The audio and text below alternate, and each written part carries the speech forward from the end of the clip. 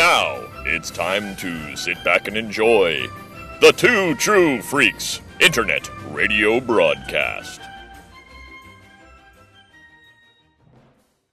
I really wish I had my hammer. Kneel before your queen. I don't think so.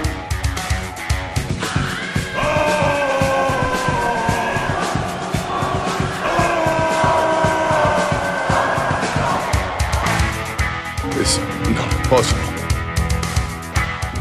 It is to get help. What? Get help? No. Come on, you love it. I hate it. It's great. It works every time. It's humiliating. Do you have a better plan? No. We're doing it.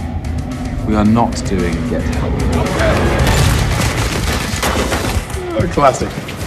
Still hate it? It's humiliating. No, not for me, it's not.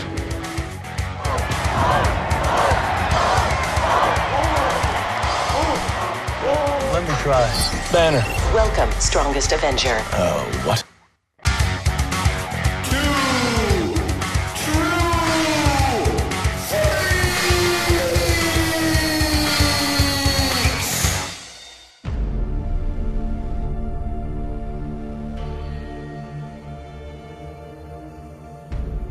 Hello, and welcome to Two True Freaks, episode 505. I'm Chris Honeywell, and I'm here with Scott Gardner. Hi. You know who he is. You know who I am. And we are here... What? What? Yep. Yes. We are here to talk about Thor, Ranger Rick, the sequel to Thor, the Dark Squirrel. Thought I'd link that to Wow, that was a raccoon hosted magazine and a squirrel. Yeah. No, of course it's Thor Ragnarok, sequel to the Dark World. But I get they it, all Ragnarok. They knew that. Yeah, I know I know it's a total. They should have totally done it on Halloween. It would have been a great Charlie Brown tie-in. It was pretty close to Halloween, though. Yeah, it's close enough. Close enough. How was your Halloween, by the way? The Halloween itself was pretty uneventful. I didn't do anything Halloween-y, but you know me, I love Halloween. I was watching horror movies every 10 seconds. Like, basically when I was doing anything, I'd have a horror movie sort of playing in the corner of my computer at almost all times, and I had a goal of posting a horror movie on Facebook every day for the whole month, and I exceeded it probably by about 10 or 15 movies because I kept finding more and more movies, and so I'm like, screw it, I'm going to post 2 today. At first I started being like, I'll save this one up for tomorrow, and then I would have like 4 or 5 all bookmarked, and I was just like, okay, I'm just going to keep putting them out.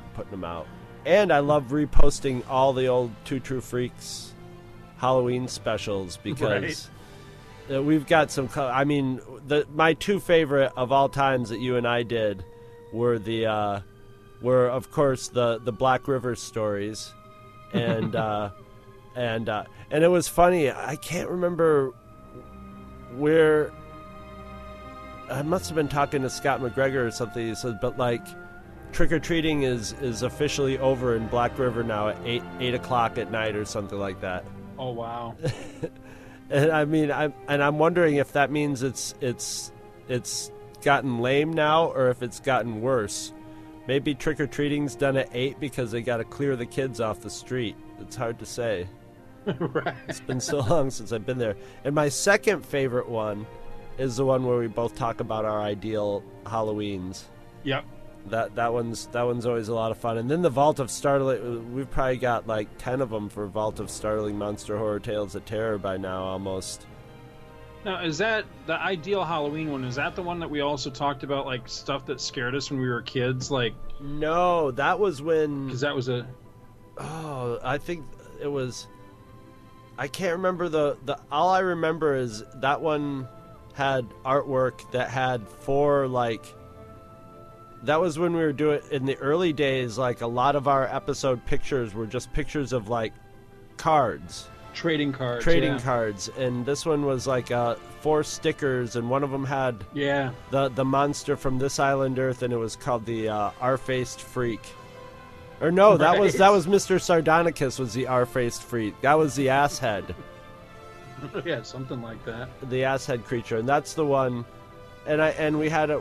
I think when Trek Attacks was also a Halloween episode. Right.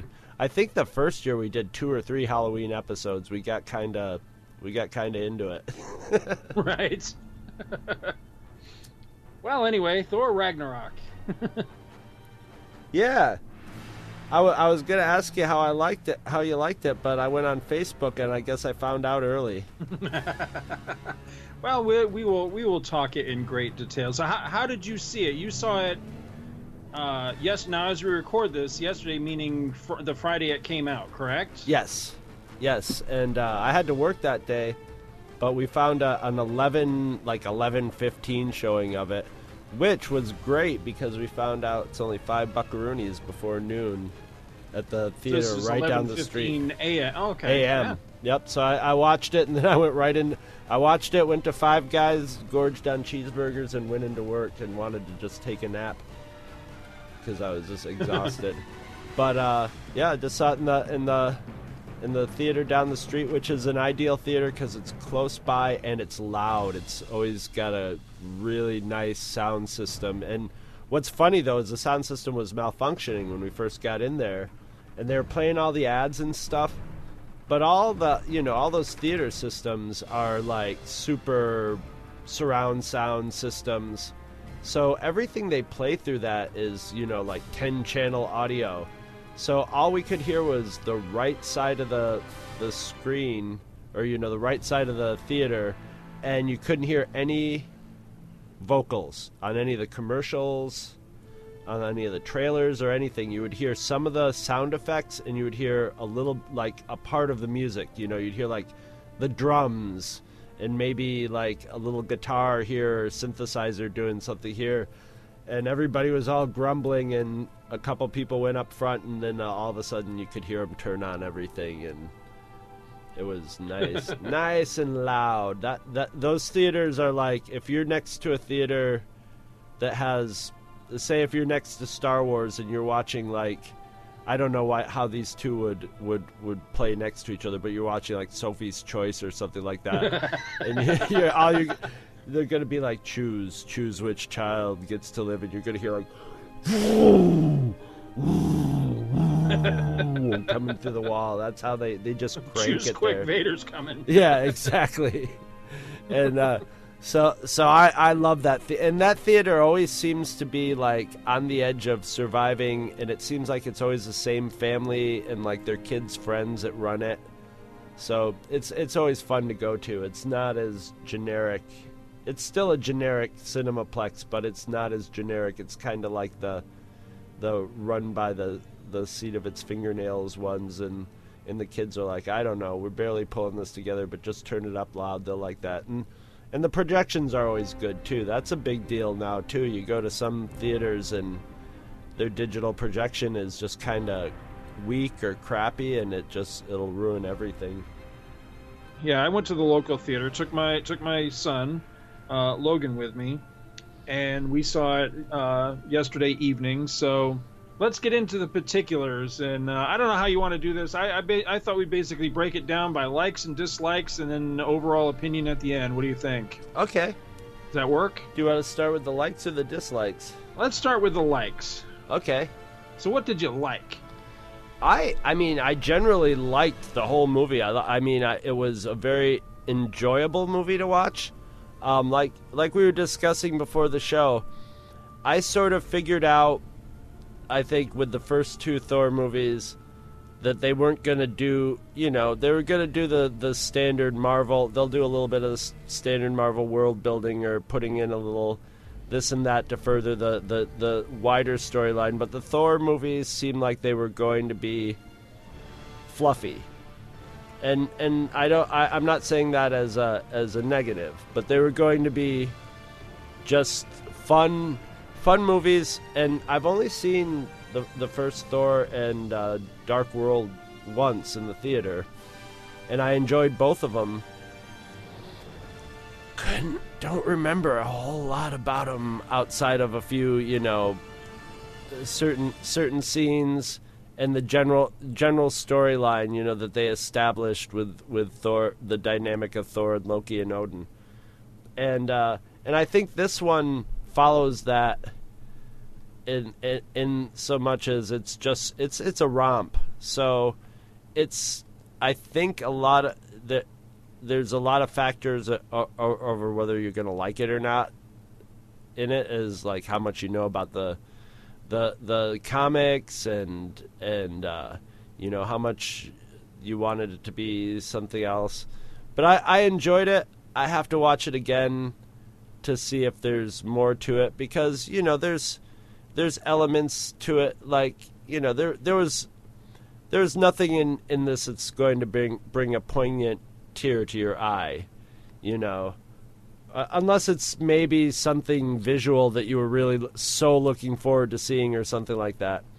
It's like 3/4 of the way through a comedy, and then it's sort of a dramedy at the end.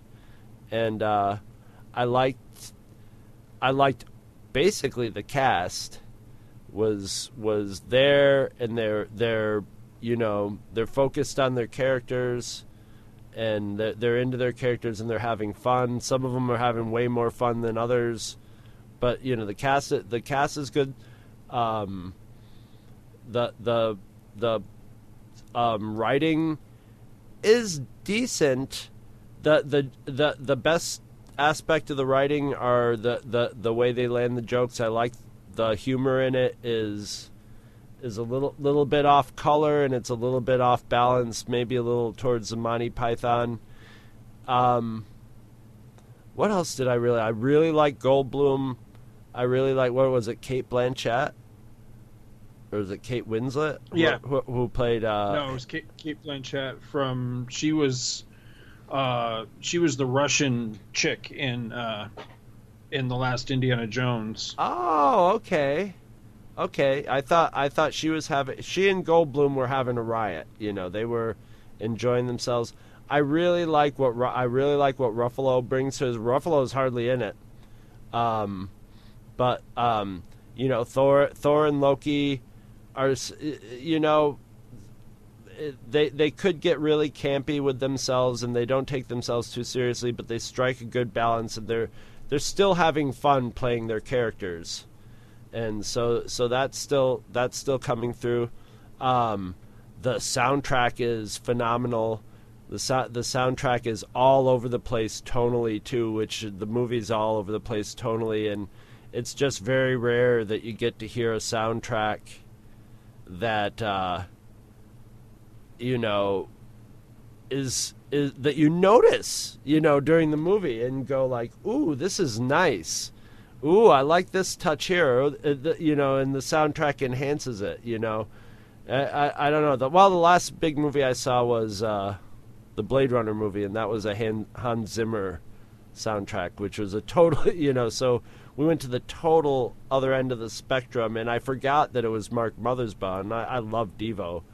So, and I sort of think of Mark Mothersbaugh as being a little, sort of like Danny Elfman, but less. Did you see the Lego movie? Yes, that was Mark Mothersbaugh too. Yes. Yeah, he did that. But that was more of a traditional Mark Mothersbaugh score, you know, because at first he was sort of like Danny Elfman light, because he did the Pee-wee's. Well, you know, Danny Elfman came up with the Pee-wee's theme, and then he was sort of backing that up by doing all the background music for it. So he was like sort of aping off the Danny Elfman thing. But then as he started doing soundtracks, he just started doing his own thing. And the Lego movie is like, well, it's got score music too, but, you know, I mean, a lot of it was sort of like his Devo experience kicking in and writing songs, you know, with lyrics and for set pieces and stuff. This has a little bit of that. I'm sure he wrote Jeff Goldblum's little synthesizer solo that he does when he's at his club and stuff like that. And, you know, there's definitely like synthy Devo-ish type of music for it, although it's more sort of like 80s synth soundtrack music, sort of like Stranger Things or something. I think they were going for a Flash Gordon vibe because from what I've read, the director yeah. wanted Freddie Mercury to do the score, but of course Mercury's dead, so couldn't do it. But He could have gotten that was the vibe that he wanted out of the score, and I get that. I really do. Well, I didn't get it during that, but now that you mention it, I totally get that. Yeah. And I'll also mention it. I mean, it was in the trailer, but great use of Led Zeppelin. If you're going to pay the money to license a Led Zeppelin song, I'm glad they used it in the movie. The visuals there's some spectacular visuals. Sometimes it's a little messy with the visuals, but there's definitely like some nice moments where I thought, damn, this is heavy metal. You know, this is a heavy metal album. This is the heavy metal Thor of like the Walt Simonson age type of stuff with Walt. There was two particular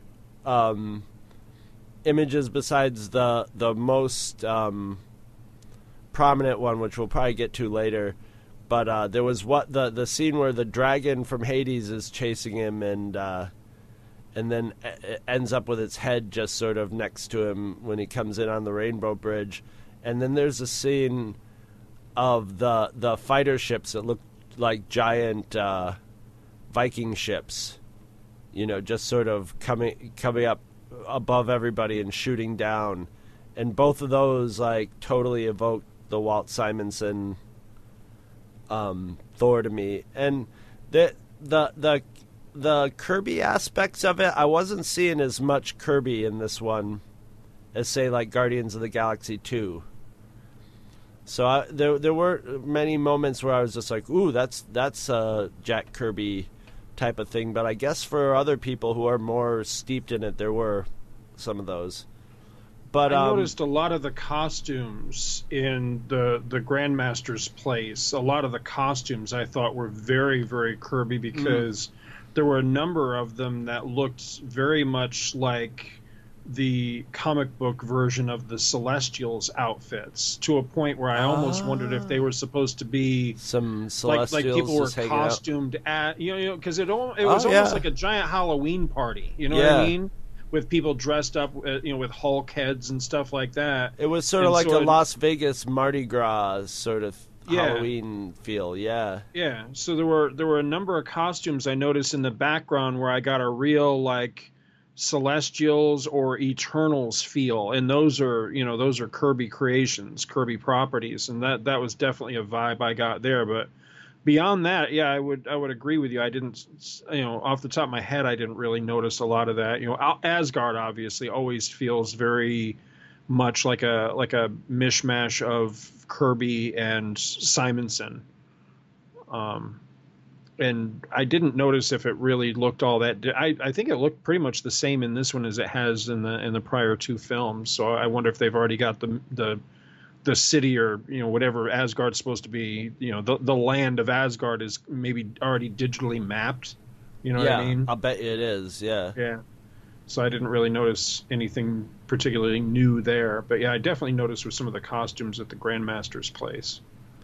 But the only other thing that's not like a specific thing, and this movie, I mean the general stuff that holds it together is good, but it's also a collection of like little moments, jokes, gags, shots, scenes that are really neat.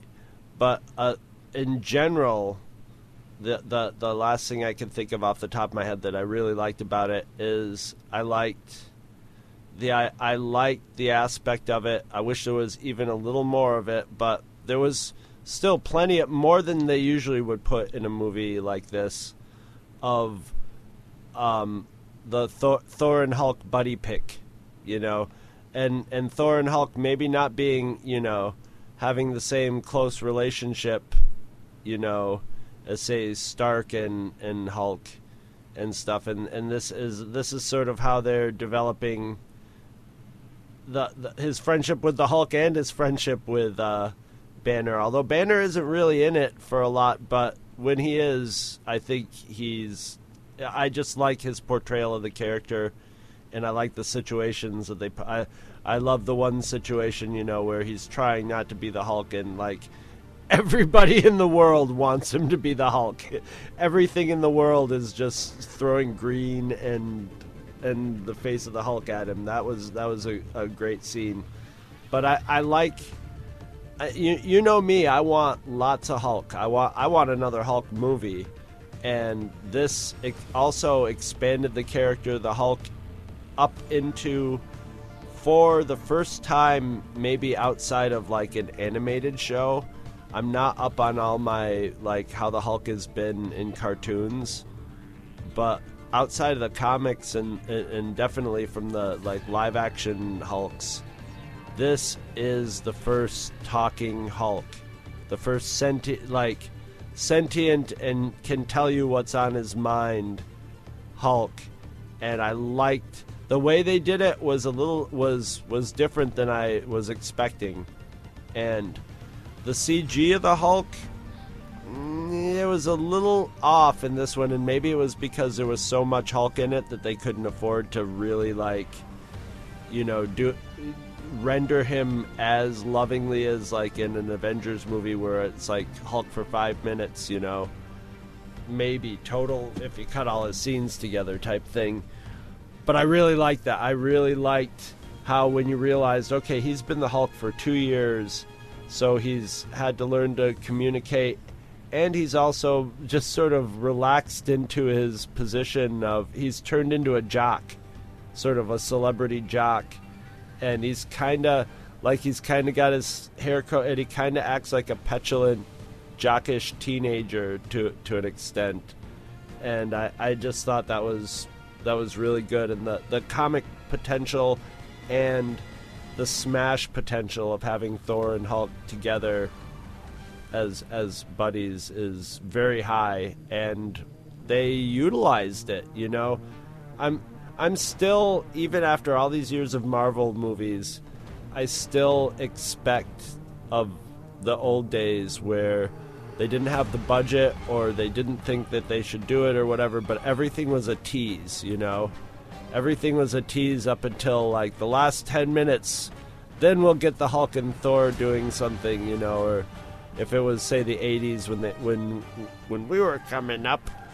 So I like go to these movies and go like, I'm expecting a lot of Hulk and Thor running around, and I'm not going to get it, and I get it. It's not shooting to the top of the Marvel pantheon at all. As a matter of fact, it's just sort of sitting down, really honestly, in the lower pantheon of the Marvel movies, which still has not gotten to the point of where there's been a bad movie yet. But it's you mean with you personally? With me personally, I would rank this like I can't even I'm not going to even sit and figure out exactly where I'd rank it. But it's in like the bottom third of the movies, which is it's not that's not. I mean, I would definitely recommend it to people. I don't think anybody's going to come away from this movie like, well, somebody is. For whatever reason, depending on ranking it at the top, you mean? No. I could see a lot of people ranking it from the top at first, because it's like, what if you really got really got into this movie, and there were points of it too where I was getting. No, I'm just trying to follow what you were saying. A lot of people are going to come across. I don't think a lot of people are going to be like, I hated this, are going to walk out of it like angry. Okay, all right, now you know what I mean? Okay, now I see what you're saying. I don't think they're going to be like the opposite. That you didn't see a lot of people coming out, ranking it at the top, because I'm seeing that, which made me a little nervous to do this episode, because I'm seeing everywhere that people love this movie and they're ranking it as like the greatest Marvel movie that's ever been, and so that made me understandably I call it the sugar to do this one, because I don't rank it that way. It's the sugar high effect. I think if you're really into, if you're like, I read Thor comics religiously, and I've read all these time time periods of it, and I'm gonna and and the chemistry of it works for you. You could walk out of that just like jazzed, and be like, "How was it, dude? It was the best Marvel movie I ever saw." 2 weeks later, you're like, "Yeah, it was really good." And then like you start rewatching the movies, and you're like, "Yeah, it was a really good movie. It's not the best Marvel movie ever made, but it's that." And it's the hype too. There was a lot of hype to this movie because of the sugar high, and it's. I mean, Marvel is just so good. I mean, it's solidly written, and it's not just perfunctory. There's definite personality to it. There's quirks to it, and there's quirks to the characters and the humor, and it goes off in weird directions. So it's sort of its own little thing. But, when you add up the amount of import to this movie, how much, like, you walk away from the movie going, like, I mean, this movie, basically, as you have figured a long time ago, spoilers, has a lot of stuff happening in it. One of the things is, Odin, dies or what, goes off in a golden shower into the sky. Wow, I missed that part. Right, and and you got Anthony Hopkins as Odin, right?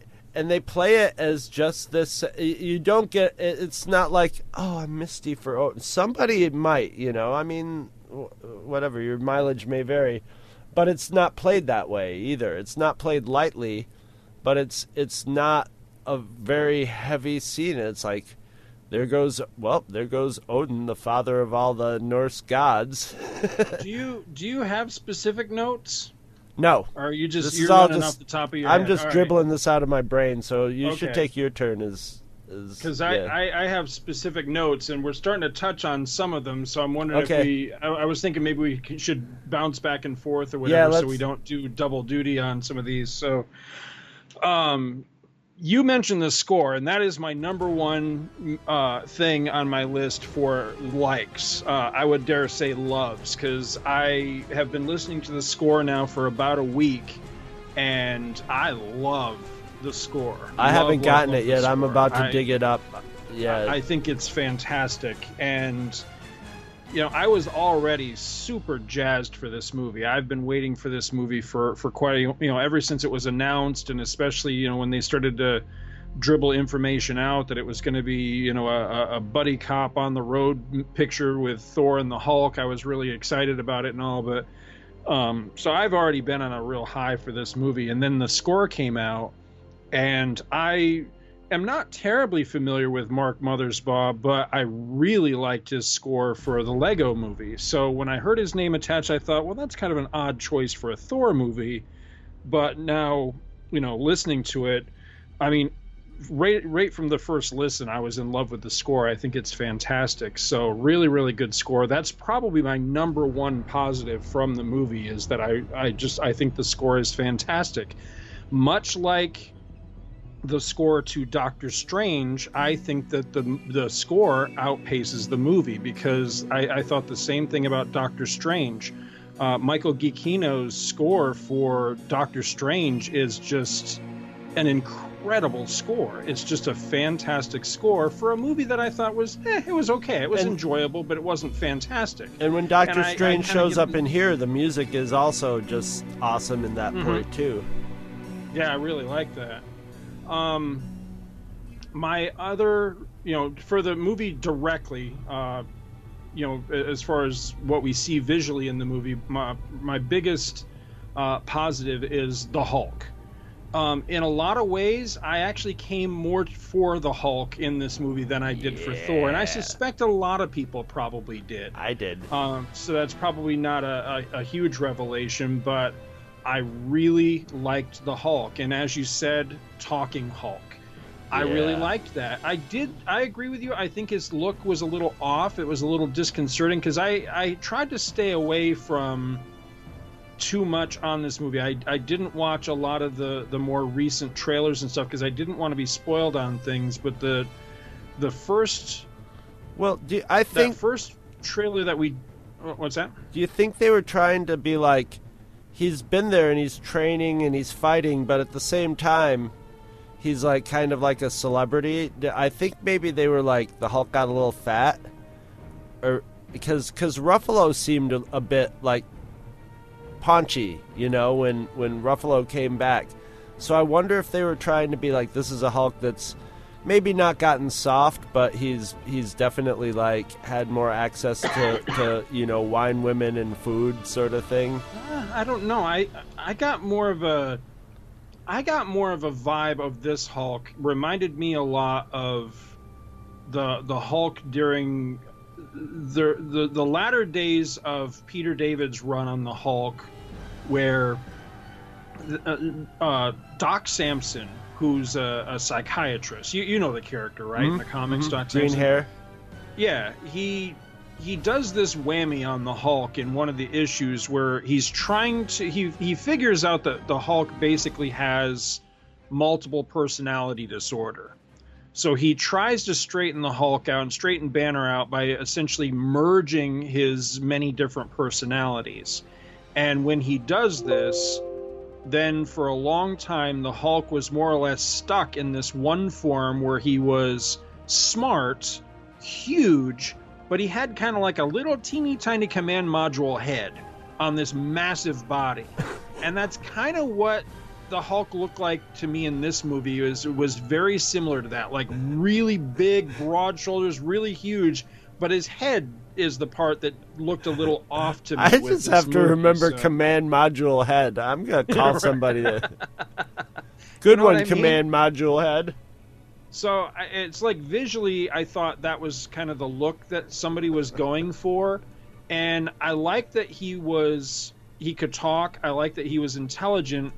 I like that he was somewhere in the middle. He wasn't stupid Hulk, like in the he wasn't the completely just id creature, puny human, stupid. Yeah, he wasn't that, but he also wasn't brainy Hulk, which I don't like extremes when it comes to the Hulk.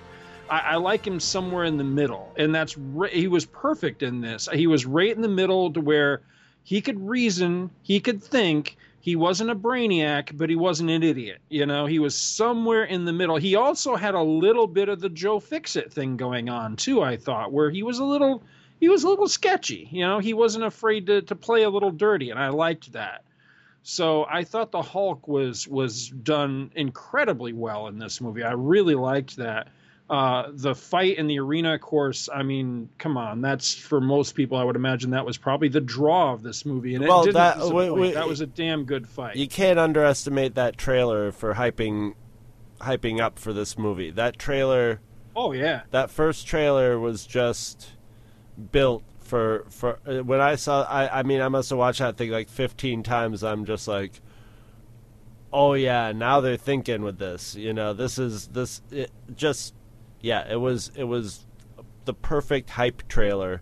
So, well, in the interest of giving credit where credit is due, once again, Marvel has done something that they've done a lot with these movies as part of the Marvel Cinematic Universe that I don't think they get enough credit for, which is taking a fairly recent comic book story, particularly a lackluster one, and taking the basic premise or the basic visual look, sometimes just the idea, going a different direction and making it a hell of a lot better than the original thing ever was. A great example of that is Captain America's Civil War, because Civil War, the comic story, frankly, I thought sucked. But the movie is one of my favorites of the cinematic universe. The movie, I thought, was fantastic. It took the basic idea and just did it better. And very recently, in preparation for this movie, I sat down and read for the first time Planet Hulk, which was a story, I got to be honest, I never had any interest in. I always thought it was just a stupid idea. It and I sounds didn't like the look interesting. or the idea. It's basically what happens in that story in the comics is that basically the Illuminati, which is made up of the heads of the different... It's almost like a mafia thing. It's like the heads of the family. So you've got Iron Man representing the Avengers, you've got Reed Richards representing the FF, you've got Doctor Strange, Black Bolt, Namor, I think that's everybody. I might be forgetting one or two. I'm not sure. But anyway, basically the heads of the Marvel Universe are a secret society that are there to protect the planet. And they get tired of the Hulk shit. So they trick him into going onto a spaceship, and then they blast him off into deep space, basically going, oh, you can be somebody else's fucking problem now. Yeah. And they intend to send him to like this idyllic planet where he can just live out his Hulk days. But he ends up getting sucked into a black hole or something and winds up on the planet that's kind of sort of like the one in this movie, although it's a lot more harsh and gladiatorial in the comics. This one's more played for laughs. And while he's there, he does adopt, the brush helmet and the same essential look that he has in the movie. The gladiator look. But it's much more, it's much more Gladiator. And it was, I don't know, it was okay. It wasn't as bad as I thought it was going to be, but in the long run, I just, Hulk on another planet just doesn't interest me. I just think I don't know. I just wasn't really interested. But anyway, it was better than I thought it was going to be. But still, having read it, I was like, I don't know. I don't know why everybody's so excited about, seeing that on the screen, because that just doesn't really appeal to me. So, kudos to them for once again taking an idea from the comics and doing it a lot better and doing it a lot more interesting on the big screen. Because I did like it in this. I thought that really worked well. He was one of the things I liked best in the movie. I thought Ruffalo's performance as the Hulk was really good. I liked the fight with Thor, and I loved the fight with Fenris. I thought that was really cool. That dog looked damn cool. The giant wolf. I just thought that was really neat. The gladiatorial fight was cool, not only in just the beating the hell out of each other manner, and that in itself was great, but it was so well written that you had, the layer of, how the Grandmaster is watching the fight, how Loki, and then at the same time you have Loki, who's in the middle of his manipulation of the fight and knows more about both of those two. And then when when they reveal that they're friends at the beginning of the fight, it just takes a whole new level on as Loki's reaction and the Grandmaster's reaction. They start playing off each other. It's just a very well orchestrated and written scene. And it's not a tease like you would think. When I saw it, I'm like, all right, well, this is great in the commercial. Who knows where it's going to go, Right. But right. Nope, they delivered on that promise for sure. I really liked Valkyrie. I was prepared to thoroughly dislike Valkyrie because she looks nothing like her, the comic book. I think they avoided that because I as soon as I they revealed who she was. And I was like, oh, yeah, Hulk used to, I don't know if it was in the Defenders or if it was... It was in the Defenders. But he used they were teammates, yeah. Yeah, but they were like buddies. They like to destroy things together. And then when I realized that, instantly I started sorting through, and I brought up the picture of her. And it's almost like such a stereotyped, Fraulein, right? Because she has the Viking hat, and then she's got the pigtails and the Viking skirt and stuff like that. So I think either that or I don't know how they cast this stuff. Maybe they had 15 blonde Amazonian German women, come in first, and then all of a sudden this woman came in and was just and they were like, that's it. She's perfect. But yeah, she had a really comfortable in her skin performance, and once you found out who she was, it could have been really corny, but they worked it really well. I also like that she was a non-repentant drinker. She was just like, yeah, but I'm not going to quit drinking. Blah, blah, blah, blah, blah, blah, blah. I mean, I don't know for a fact, but I strongly suspect that she was cast, because of the big diversity push in Hollywood these days. They didn't want it to be an all-white cast, essentially. And they were like, we'll sacrifice the blondest Amazonian. We'll sacrifice the most blonde female character for a more I don't know what her ethnicity is. She is Yeah, I possibly don't know. Hispanic or whatever. But boy, she But what she I like pulls liked, it off though, is that physically and personality wise. You know what I mean? she worked, and I liked that. To me, the way I was able to kind of reconcile is that she's not that Valkyrie. She's a Valkyrie, but not Right. specifically that Valkyrie. Right. Because in the flashback scene, there is a Valkyrie that you see killed, and I suspect that they had a little bit of something going on there by her reaction. I think that there's something in the movie that, I don't know if they cut it or it's just hinted or whatever, but I got a specific vibe that one of the reasons that she said, hey, screw this, and she's off, drinking herself to death on Sakaar, is that not only was she devastated to be didn't she say she was like the sole survivor or something? She was the last one, yeah. Yeah, but I think she also may have, I don't know if it was just a sisterly relationship or maybe a little bit something more, but the Valkyrie that we specifically see standing over her and essentially taking the bullet for her is how I interpreted it. That Valkyrie looked exactly like comic book Right. Valkyrie. So I liked that. I thought They that might was be a really introducing nice nod. Yeah. So but her like I said earlier, her interaction with the Hulk, and when she didn't know that Banner was the Hulk, and he kept going like, "Do I know you?" And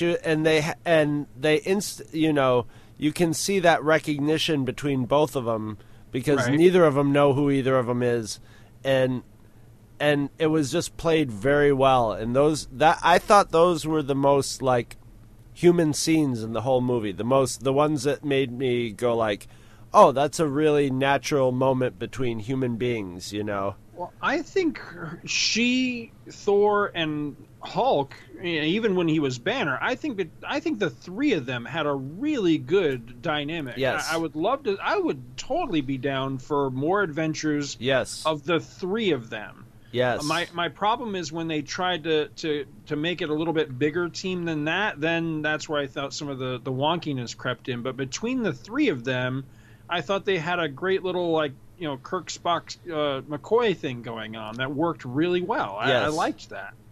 I thought that was cool. I loved the return of Thor whirling his hammer at incredible speed to use it as a weapon. We haven't seen that, to my mind. I can't recall having seen that since the first Thor movie. Because there was one of the things that made me fall in love with that movie very early on watching it in the theater was when they go to Jotunheim and the battle's on essentially with the ice giants, and he's whirling his hammer and he puts it down on the ice and he's basically throwing ice shards at them. And I just loved that. It was right out of the comics. I mean, that was visuals right out of the comics. There was the return he used of it that like in 5 this. different ways spinning it in this one. Yeah. I love that visual of, it's the classic, I mean, it goes all the way back to the Kirby stuff, of course, but, also Simonson really used that a lot, to where it was almost like he was spinning it so fast, it was almost like it was a shield, because it was just, this blur circle around his fist. And he was doing that in the beginning of this, and I was just loving that, because I think that's just one of the coolest effects with him and the hammer. Well, they can finally use the physics of it, which you could never do in special effects. I mean, you get, just like in the comics, you get the idea of the physics of how he and his shield or his hammer work. Right. Like throwing it and then having the momentum of it carry him, as a way of flying. And, that's very hard to, I mean, they portray it in the comics because that's how they started doing that. But when he threw his hammer and it pulled him along with him, that looked just like I pictured it in my head if I made it move off the comic. So right. It's so great to see that stuff happen just naturally, organically within a movie too. Yep. Yeah, I love that. I love, there was a lot of name drops, references, little gags that were there for us, the fanboys, and I really liked that. Probably the biggest geek out. Well, there was two that I really geeked out over. One was the specific reference of Contest of Champions. I really love that. Yep, me too. You know, you and I were talking before we got recording. You know, one of the big guys in the original Contest of Champions miniseries was the Grandmaster. So I thought that was pretty awesome. That, you know, that was a nice callback. I loved, and I was really surprised that there was so few chuckles over this in the showing that I went to. But when Hela is in the trophy room on Asgard, and she walks by the Infinity Gauntlet and knocks it off the pedestal and just goes, fake. I roared. That was one of the few genuine belly laughs I had in the whole movie, and very few other people laughed. So I'm wondering, did people not get that? Because in the first Thor film, you know, we have the scene where I think it's shown in the scene where Odin goes with the guards down to the trophy room to check out what's happened down there, to repel the ice giants or whatever the hell's going on at the beginning of that movie. And you see the Infinity Gauntlet in there. Of course, this was long before they set things up with Thanos coming to Earth and, you know, the Infinity Stones. Because this was, you know, I mean, Thor was only the, fourth movie? Fourth, I think, yeah. You know, at that time. So they were still setting all this stuff up. Well, then after the reveal of Thanos in Avengers, and then, you know, slowly setting him up that he's collecting the Infinity Stones and all that, fanboys started to wonder about, well, wait a minute, we've already seen the Infinity Gauntlet with all the stones in it in Odin's treasure room. So what the hell's, you know, so it was a continuity thing. So I loved that it was resolved, you know, nice and simple as kind of a throwaway gag in this one, where she just goes fake and knocks it off the pedestal. I thought that was great. And it just, I don't know, it really fell flat in the particular showing that I watched it in. I'll be very curious to hear from the listeners. Well, you might have just had more general audience fans there, you know. Yeah, I definitely, in the showing I was in, it definitely felt more, to me, you know, by the reactions, I thought it was much more of a general audience as opposed to a nerd specific audience. I love the mention of Thor as a frog. That was a great little, you know, nod to you know, one of my favorite stories from the Simonson era, honestly. I loved, this is where we get into things that I like, but one of my things with the movie is that it's got a lot of big butts, Dottie. And that's kind of where we get into this now, is things that I like, but. So I love the fact that they finally just went for broke, and now the Asgardians are gods. I like that. But how did that happen? You know, because all of a sudden in this, it's just a done deal. All of a sudden, everybody's the god of this, the god of that. I like it, but how did we get there? And I felt like there was a disconnect with that, because after two movies of really, I thought, kind of, I don't want to say beating you over the head with it, but really making very specific points for the first two Thor movies that, well, we're not gods. We're just long-lived super beings. Science aliens. Yeah, exactly. And with this one, all of that shit's brushed aside, and they are gods. I like it, but how did we get there? Doctor Strange. I liked the Doctor Strange movie. And I'm shocked that I did, because I never liked that character in the comics. I don't really like Benedict Cumberbatch. I think he's kind of creepy looking in that, like, well, yeah, but, you know, like, that almost works creepy, for like Doctor pedophile-ish kind of way. You know what I mean? I was going to say that kind of works for Doctor Strange, but I don't know about the pedophile aspect of it. Yeah, you know what I mean? He's weird looking. I liked him because I liked his movie, and I'm fully prepared to see more of him in the MCU and everything. So I really liked him, but there were things going on that I really didn't like. So is this in Doctor Strange or the Doctor Strange in Ragnarok? Doctor Strange's appearance in this movie. So here's Thor, not only the god of thunder, which Doctor Strange acknowledges, but also one of the Avengers, possibly the most powerful Avenger. Things Possibly. that I believe that Doctor Strange knows, acknowledges, but he doesn't seem to respect. And that was my real issue with this, is that, okay, I get that his character is an arrogant dick, but do you really want to be an arrogant dick to the God of Thunder? And I thought he was disrespectful. And I didn't expect him to any god, period, actually. Yeah. You might want to just Yeah, I didn't expect him to kowtow to Thor, but at the same rate, you're... Plus, not to mention the fact of just common courtesy. You're meeting this person for the very first time. Do you have to be a confrontational asshole? And he really was. Oh, he just sort of whipped him through the procedure, He was sort of like, come in, sir, and was just like whipping him. Now, we may come later to find out there was more going on there that maybe we'll find out in further Doctor Strange movies that he had to run away from something else to deal with this or something. But it was very cameo. And if it would have lasted for another couple minutes, it probably would have overstayed its welcome. But they, but they kept it moving along. So as scenes, it worked. But like you're saying, as character stuff, it doesn't hold up to scrutiny. You know what I mean? It's just it's not necessarily even that it was out of character, although it kind of sort of felt that way. It was more like, I don't know, I don't want to be crude, but the best way I could think about it was like Doctor Strange was trying to really make absolutely sure that the lasting impression he left on Thor was that his dick was bigger. You know what I mean? And it's didn't the last thing that happened was didn't the last thing that happened before that he took him over to Odin was basically that Loki was charging at him, right?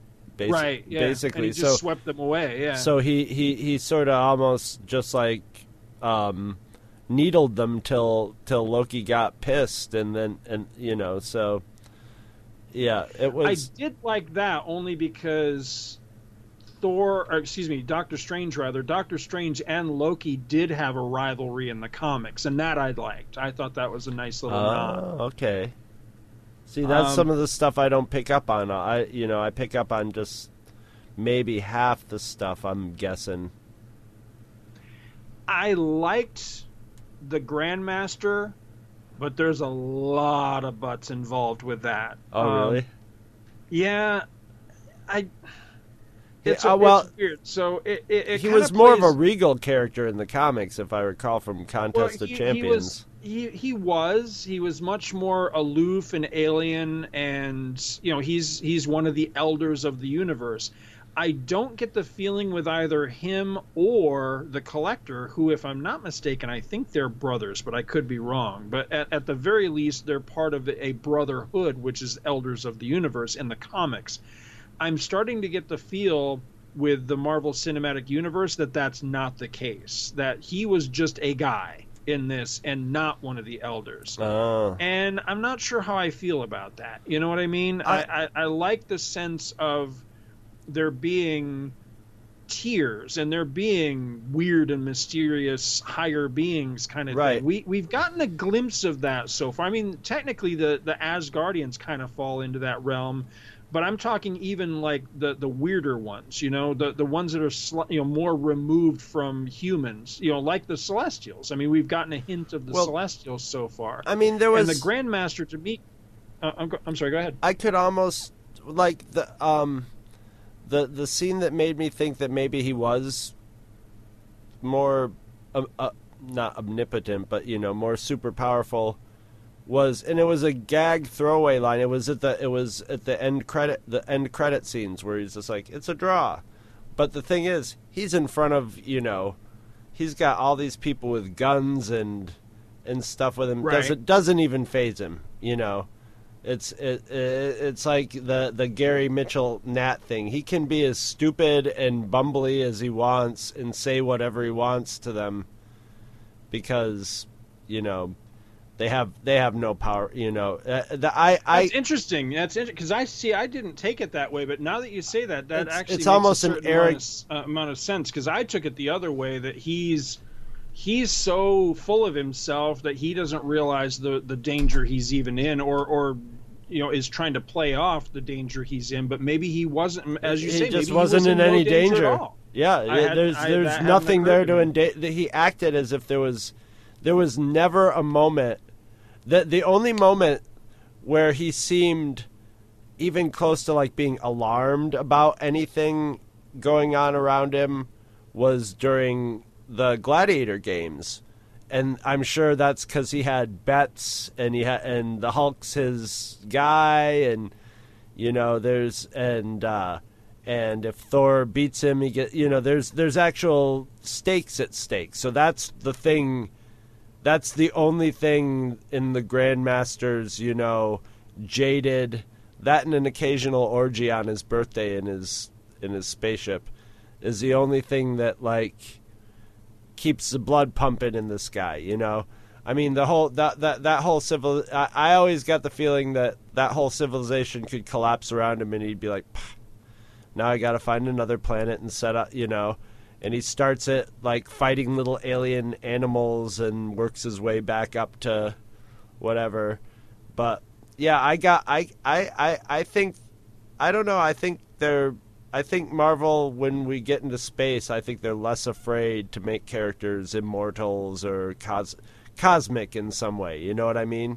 But at that same time, they're also, the way Marvel does it is very casually, Even Ego the Living Planet, when he got his big chances to be like, I am Ego and this is this, a lot of it was still sort of kind of laid back, as opposed to the super serious tone of it, in the original comics, which I don't know if you could get away with it, You can get away with it in little bits and pieces and in tone. So, yeah, I think it's... And the Marvel movies also have the sort of if it's not a super important character to the story at that moment that you you can put people on a need to know basis with them. So it's like, okay, well we could have the Grandmaster later on in another movie, and he'll be there with the Collector, or something, right. So they can expand upon it later, so they don't really have to. Explain how it's not important to the story now to know that he's, 10,000 years old and, very, very powerful. Because he's not fazed by the Hulk. He's not fazed by Thor. He's just like, oh, look at him. He's got some fight in him, So, right. Yeah, I mean, it could go either way. And maybe they're trying to have it both ways until they decide what they want to do later or something. Well, I freely acknowledge that this is one of those specific times where my familiarity with the source material may have worked against me. It may have really affected, how I felt about things in the movie, because there were a number of things like that bugged me in this one in a way that I've been trying not to let them bug me. And somehow there was just, I guess there was just one too many in this movie or something. But unless you've got anything else on the positives, I'd like to discuss some of the negatives, some of the dislikes.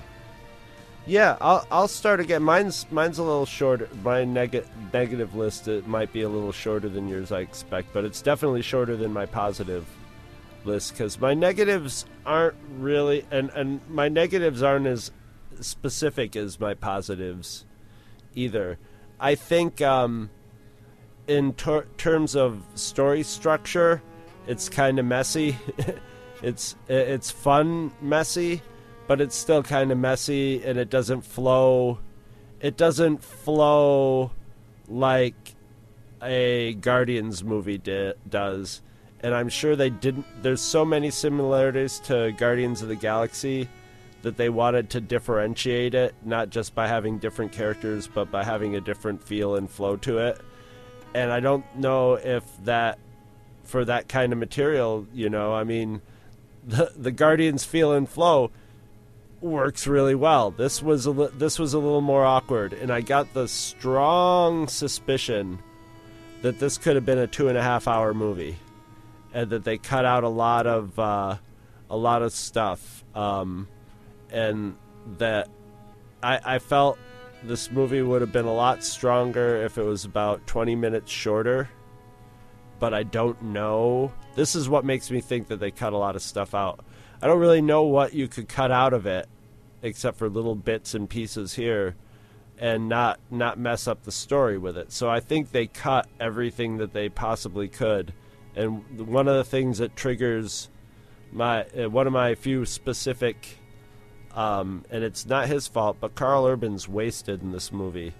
He's not bad in it.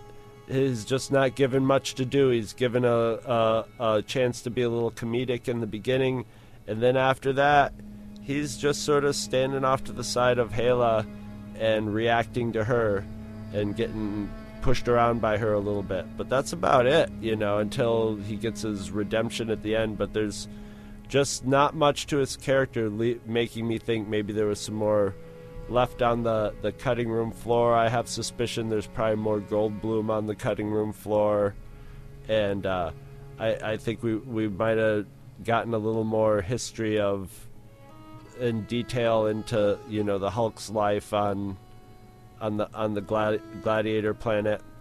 But it just sort of it feels like they almost, if I had to make a criticism, they almost threw too much at the screen in this movie.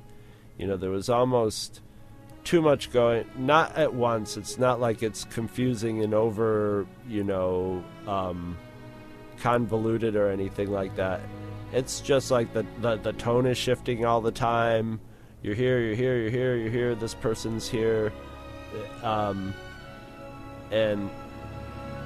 But it's a minor quibble. It's interesting that you say that, because that triggers in my mind criticisms I often hear leveled against a movie that I really like, which is Spider-Man 3. I often hear that one, you know, a lot of the same things you're saying as criticisms for this leveled at that movie, and that kind of clicks, because I can see that, you know, where there's too much going on. It's kind of overloaded. This is overloaded in a different way than Spider-Man 3. I liked Spider-Man 3 though. I wasn't one of those people who didn't like. There were parts of it I didn't like, or that I thought didn't work. You know, I wasn't a fan of the whole dance scene, you know, and all that. But whatever. It's, you know, the director's has a goofy style. But to me, the overload in that one felt like, all right, this is my last chance to get all this in. And at the same time, though, everybody wants the suit or alien thing, and so it was just like, we got to get, this might be the last chance to get everything that everybody wants to see in this movie, and I don't know if it was necessarily everything the filmmaker wanted to do, or the filmmaker, or, you know, that he thought that the audience wanted, but it felt like they were trying to get everything in it before we went out. And this one, it just seemed like they were, you know, people were throwing ideas against the wall and going, and that's the thing, is all the separate little components to it are funny and generally effective, and have their own little, you know, it's almost like a series of little mini movies, you know. There's different feels to different parts of it, and there's parts of it that feel low budget, like when he's sort of camped out in that little, where he first meets Rock Guy, and he's sort of in that dirty little off to the side part of the stage, and but when you put them all together, it's kind of disjointed, and it doesn't work in a smooth structural way, but it's going fast and throwing so much stuff out that you don't get a chance to really think about it, you know, or catch your breath. But it's you know how those movies that you really love and watch over and over again, they have a flow to them. and when you watch them, you feel yourself coming into this part and this part and this part, and that's not what this one is. It's just a whole series of scenes and set pieces and gags. Yep, I agree.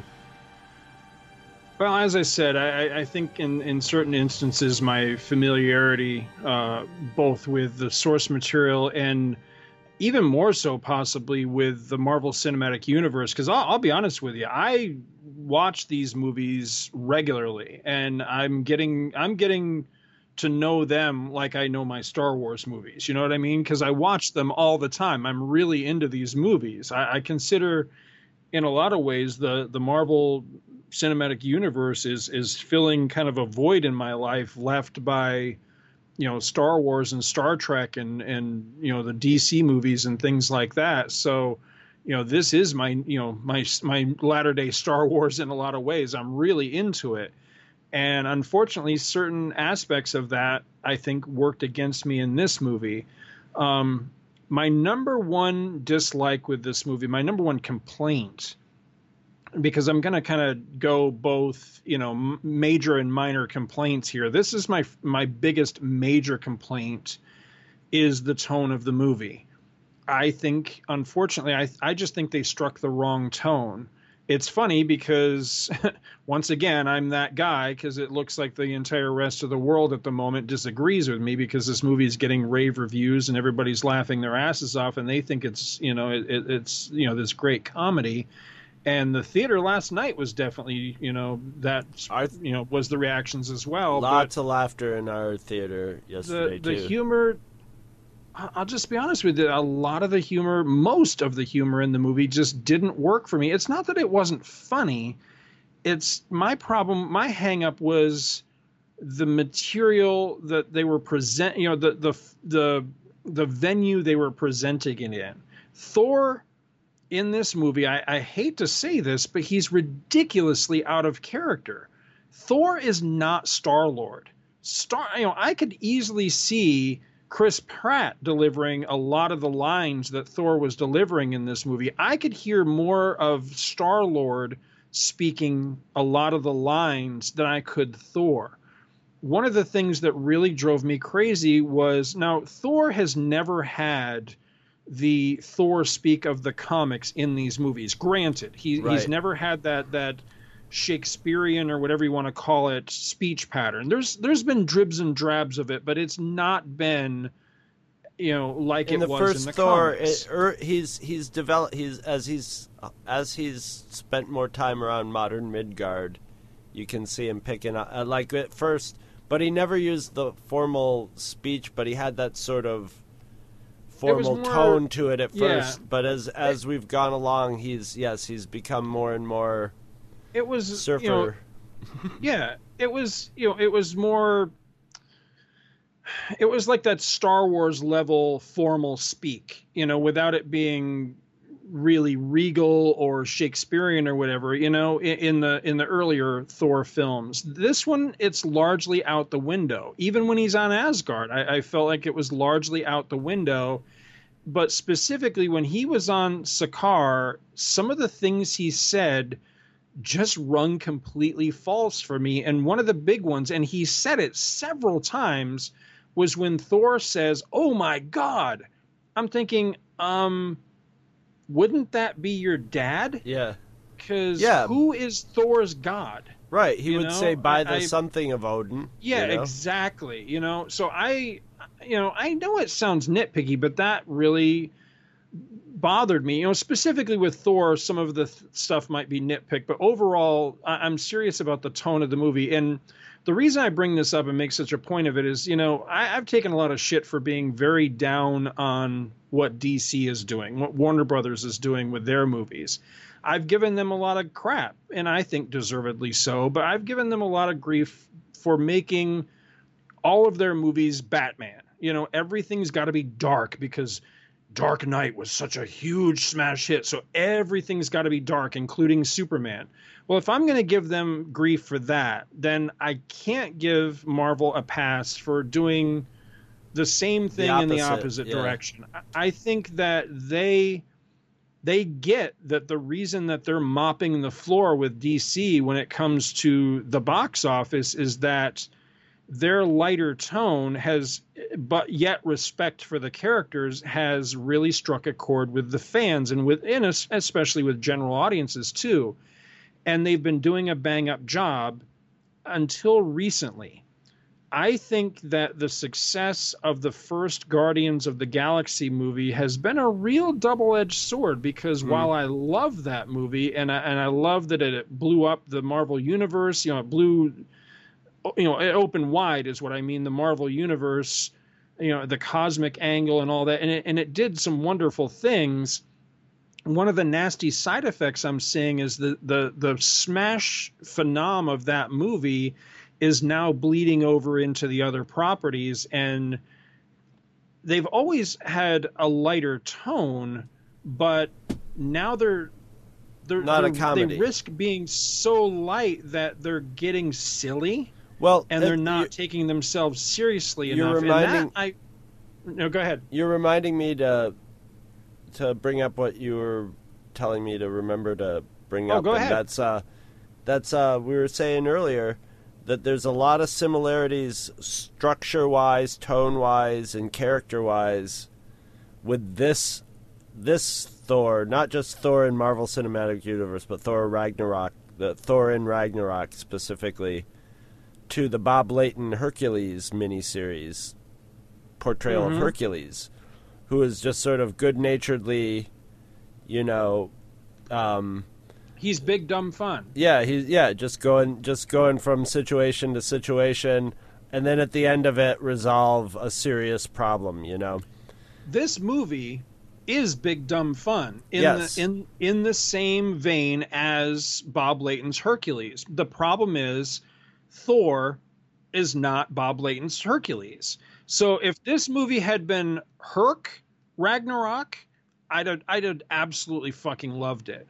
But it's Thor, and Thor is not that character. And it it just, on that level, it didn't quite work for me. Well, now I forgot what I was. Oh, I know I'm what sorry. I was going to say. No, I know. I remember now.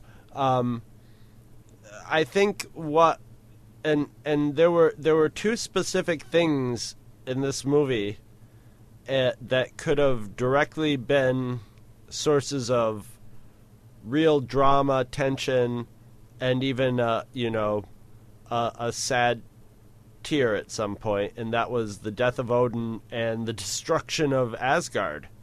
Yeah, and neither one elicits anything. Those does it? Those should be a big deal to Thor and Loki. At the very least, they should be taking. I mean, in their situation, getting to Asgard, okay, goofity. This is the same with Big Dumb Fun. This is the same with Hercules. But once you get, in Hercules' case, to Mount Olympus, the fun stops, and Odin's their, Thor's father and Loki's adopted father. When he dies or goes on to the next level or passes on to wherever he's going, that should be a big deal for Thor and Loki. And I guess it is, but it's not played as such. It's not played for laughs or played lightly, but it's played mildly. And the same with Asgard. And Asgard isn't destroyed as a joke, but it's a little funny. You know what I mean? When you see, like, the guy's like, oh, I finally get my chance to destroy Asgard, and it's all for naught because everybody's gone. He's just sort of, okay, you get to do your thing, but it's really to defeat Hela or whatever. But it's just sort of, it's just sort of an action sequence, and I don't know if it would have worked if they went really tonally, not dark, but serious with, we have to save Asgard, or, there goes Asgard, or there goes Odin. I don't know if they thought it would have been too much of a shock between the two tones, but if they could have balanced more of that in there, it would have really given this movie this movie has no heft. It's fun. It's fluffy. You know, it doesn't. What it desperately needed, and this thought just occurred to me, but see if you agree, because I suspect you will. What this movie needed to follow, the formula this movie needed to follow, was Star Trek IV. Star Trek IV starts with a pretty serious threat. The frickin' Earth's going to be destroyed by the space whale. Then we travel back in time and we have a fun comedic romp.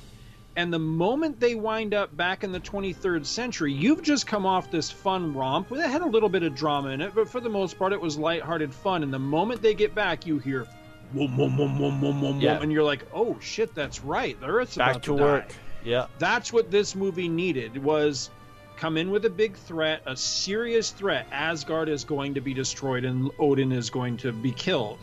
And then you go off and you have your fun romp. And they could have done all of the same stuff that they did. And then, but when you get back to Asgard, all of a sudden it's, oh, yes, that's right. Threat, Hela, goddess of death. I didn't get any of that.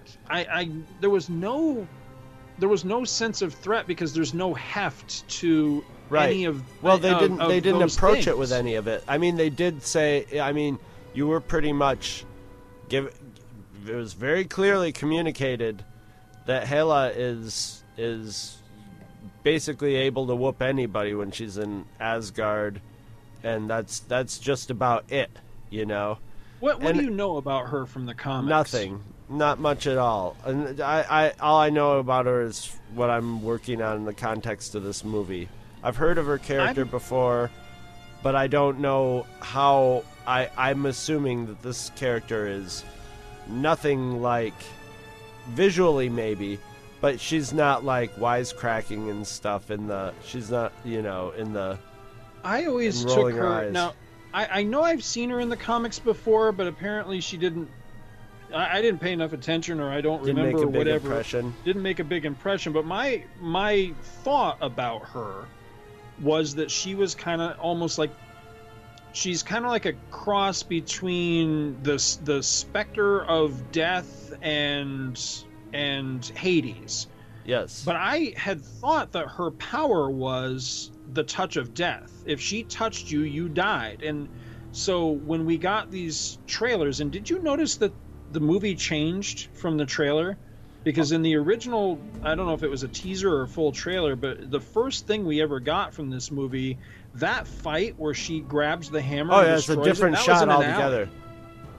Yeah. It's a different But shot. anyway. The Hulk has a different voice in this too than he did. The Yeah. whole scene where they're talking about what kind of fire they are is completely shot at different angles and has different voices dubbed in I it. hadn't noticed that. Yeah, it's Was he Lou Ferrigno, by the way? Because I meant to pay attention to that in the credits and I missed it. But I know that Ferrigno had voiced him.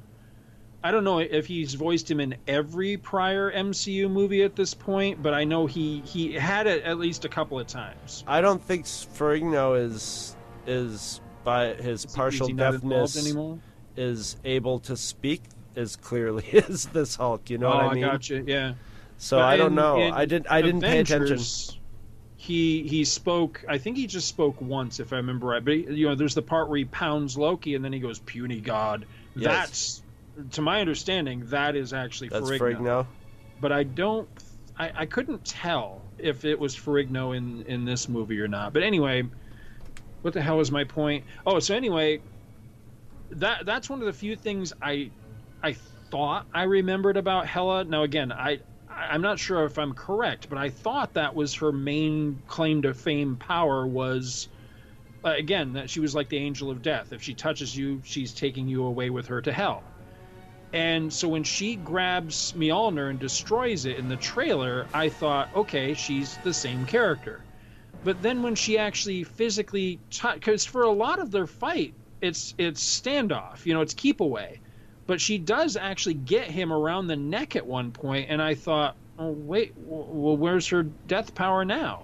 So I was really confused by her character. I mean, really confused. I felt like there needed to be a little more clarification of exactly what the hell is the threat here. What is her power? And I didn't get a sense of that.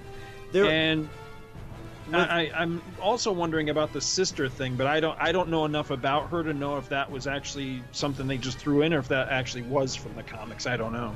Well, I mean, they had all the ingredients with her and the way that they, quote-unquote, defeated her. They had all the makings of some really interesting insight. They're all in there, really. It's the whole thing of, like, well, you know, there's a prophecy that this guy is going to destroy Asgard, which is going, you know, it's prophesied, it's, you know, basically they're like, it's 100% going to happen, but Thor thwarts it, and then she takes over Asgard, and as long as she is in as long as Asgard's there, she gets her power from it, so she's undefeatable.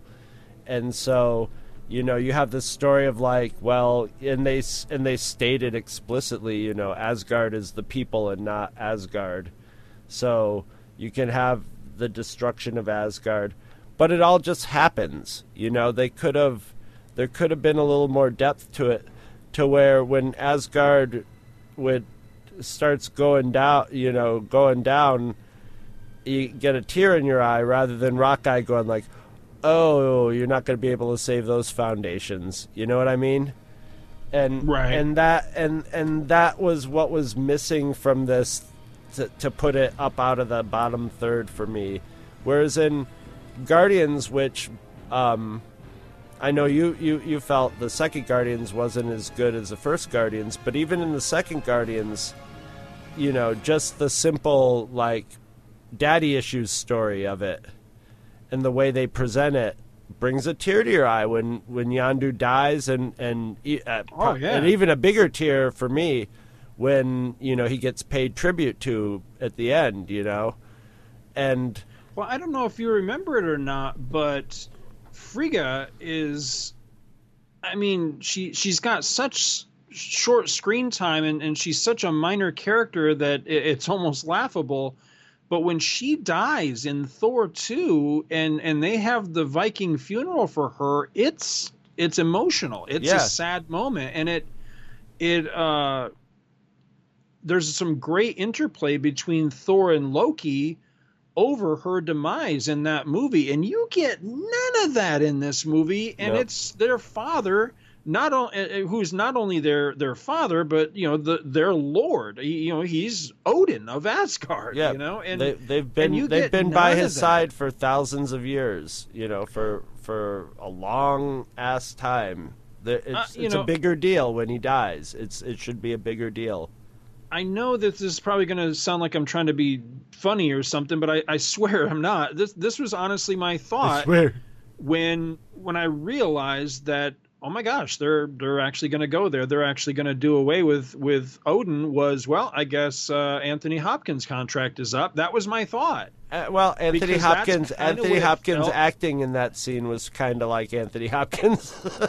That's what I mean. Yeah, he wasn't bad, but I think Anthony Hopkins did the worst acting in this movie. It wasn't bad acting, you know, but well. That's actually another one of my notes I've got right here is some of the acting. I'm probably going to get beat up for this. I'm going to reemphasize that I really liked Mark Ruffalo's performance as the Hulk. I really didn't like his performance as Bruce Banner. I thought he was phoning that shit in. He was doing Han Solo out of the carbonite, basically. Maybe that's what it was. Maybe, you know, he's been gone for 2 years. He's been compartmentalized. Maybe that's what it was. But he just seemed off to me somehow. But maybe that's what he was going for, and I just wasn't feeling the vibe or something. But all right, I'll give you that one. But you nailed it with Anthony Hopkins. I definitely felt like that was, you know, like he to me in this movie felt kind of like Alec Guinness in Return of the Jedi. Like, man, I really don't want to be here. He had an easy costume on. Yeah, exactly. It did take him long in makeup to get set up. You know, he came in and stood by the ocean. Spent a day on set, and that was it. He was like, "You guys better get these shots today, because my ass is gone. Yeah, I ain't coming back." He had one scene out in the on the by the ocean side, and one scene by a green screen where he got to be a little bit fun by being Anthony Hopkins playing Odin, played by Loki, but it was a very light, and it wasn't an especially strong scene. Yeah. Here's my half-assed theory for the episode. I don't really have anything to base this theory on other than the trailer that we got, or teaser, or whatever the hell it was that showed the alley scene. But I was actually kind of looking forward to that because, possibly there's people out there that are comic book fans that don't remember this, but at the very tail end of the original run of Thor, because Thor, whether people remember it or not, Thor got canceled right around the time of, oh God, what was the name of that stupid X-Men event where it was like Magneto and Professor X merged into this really stupid 90s supervillain that killed everybody. Oh God, what the hell was the name of that? Anyway, it's not important. But anyway, there was a big, Marvel cosmic thing where a lot of the heroes died and went off to another Earth. What they were trying to do is kind of break up Marvel a little bit and send a lot of the characters to another Earth, but keep like the X-Men on basically their own Earth to make them make a little more sense, Anyway, a number of books ended for a time. Like Avengers got canceled, Captain America got canceled, the Fantastic Four, there was a whole bunch of them, and Thor was one of them. Thor got canceled. But the very last storyline in Thor, I remember it vaguely, some of the details of the story, but there was a story element where Odin had gone missing, and Thor eventually tracked him to Earth, where he was living as a homeless guy. He something had happened to him. I don't know if it was a spell somebody put him under or what, but he didn't know who he was, and he was basically this just homeless Santa, and that's where Thor found him. And I want to say he found him in an alley. So when some of that imagery clicked in my brain when I saw those early, images of the movie before it came out, that was actually one of the parts I was really looking forward to. And I'm pretty sure that somewhere out there was publicity stills, or I mean, not publicity, but like set pictures, like leaked set pictures or released set pictures or whatever that showed Anthony Hopkins in like regular like street people clothes. I'm almost positive of this. I'm tempted to do a quick Google search and look it up, but I thought that might be where they were going, especially with the alley scene and Mjolnir and all that. And what I'm suspecting is some focus group or whatever, decided that shit wasn't going to play very well. And then they changed it to this weird, Norwegian fjord scene. Right, because they could have done that. Everything that Odin said and was communicated would have been even more poignant if they found him in a retirement home. And I mean, think of how many people out there that was their parents' last, that's where, your parents end up is in a rest home, and that's usually, and when they get to the rest home, that's the last place they're ending up, right? So it's got really poignant and sad connotations to it, it would, I mean, if they'd found Odin in his room, just as a doddering old man, and then he comes back to some sort of coherence when they get there, and then disappears into the delivers his speech and disappears into the air. They could have not had that whole Doctor Strange sequence would have been even not necessary at all. I was right. I found the picture. It's right here. If you do a Google search for Anthony Hopkins Odin homeless, there's a picture of him where he looks more like the All-Father from Kirby's Fourth World than he does Odin.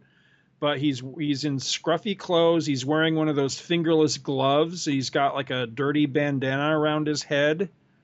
And yeah, so something changed. Yeah, there's a lot of footage in the cutting room floor of this. This has been tampered. Oh yeah. Oh geez. And I'm wondering if that, you know, for one, I'm wondering if maybe the Blu-ray will have this stuff, but I'm wondering also if that will beef up the picture a little bit. You know what I mean? And maybe correct, you know, those issues. But at this point, I think I'm probably getting into more nitpicky stuff. But there were definitely some nitpicks that affected my enjoyment of the movie. So here we go. This one's a really super tiny nitpick, but it did bug me. Jane Foster. Now, I'll be honest with you. I don't give a rat's ass about Jane Foster. I'm glad she's gone. I'm glad she wasn't a part of this movie. However, I think, you know, in fairness, you needed more than just, you know, I actually kind of missed the line. I had to turn to Logan and go, what did that girl just say? So when Thor and Loki are standing in front of the retirement home, the girls walk up and I think they ask for a selfie with Thor or an autograph or something. But there's that one girl that says something to Thor, and I didn't quite catch the line, but Logan told me what she said was, sorry, Jane dumped you, or something to that effect. And then he just sort of mumbled, I dumped her, or something like that. Yeah, that's shit. I mean, really? That's your explanation for where she is that they broke up between movies? I mean, that's as bad as... You know, that's as bad as... At least it's not like James Bond where she's just gone. Switching Well, that's true, but still, you know, come on. All right, but like I say, that's minor, and I don't want to spend a lot of time on it. Okay, here's a bigger one. So Heimdall was not working the bridge in this one, and I can understand why. There were reasons. However, so Thor, at least a couple of times in the movie, calls for the bridge, and eventually he gets the bridge. But if I'm not mistaken, this is my understanding of how this shit works. The bridge comes to him because Heimdall can see anywhere. That's his superpower. He's got supervision, and he can see wherever Thor is. So when Thor calls to him, he sees and hears him, and he sends the bridge to him. If Heimdall's not working the bridge, how the hell did, what's his name, the Executioner know it was time to bring Thor back? And then also I think... It was like answering the bat phone. It started blinking like the bat phone, basically. I guess. I don't... Well, that's what it did in the movie. It was not accurate to how it was supposed to work before. Oh, shit, you're right. Yes, I thought you were being... Yes, no, it started blinking like the bat phone, and he heard Thor's... Right. Then he heard his voice coming through. Okay, all right. Credit to them. They did cover that. Okay, I didn't put that... You're right. Okay, never mind on that one then. Okay, but I don't think that's how it worked before, though. That's the thing, is I don't think that was how it was supposed to function, you know? Right.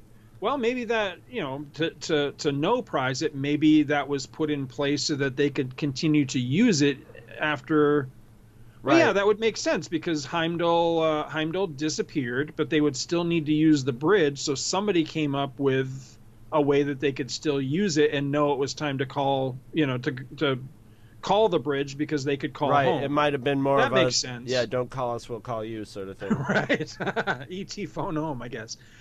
All right, so I was about to mention, because there's the other person we see working it is Volstagg. Now, this goes beyond nitpick, minor nitpick. This is a big nitpick for me. The deaths of the Warriors 3 were pathetic and pointless.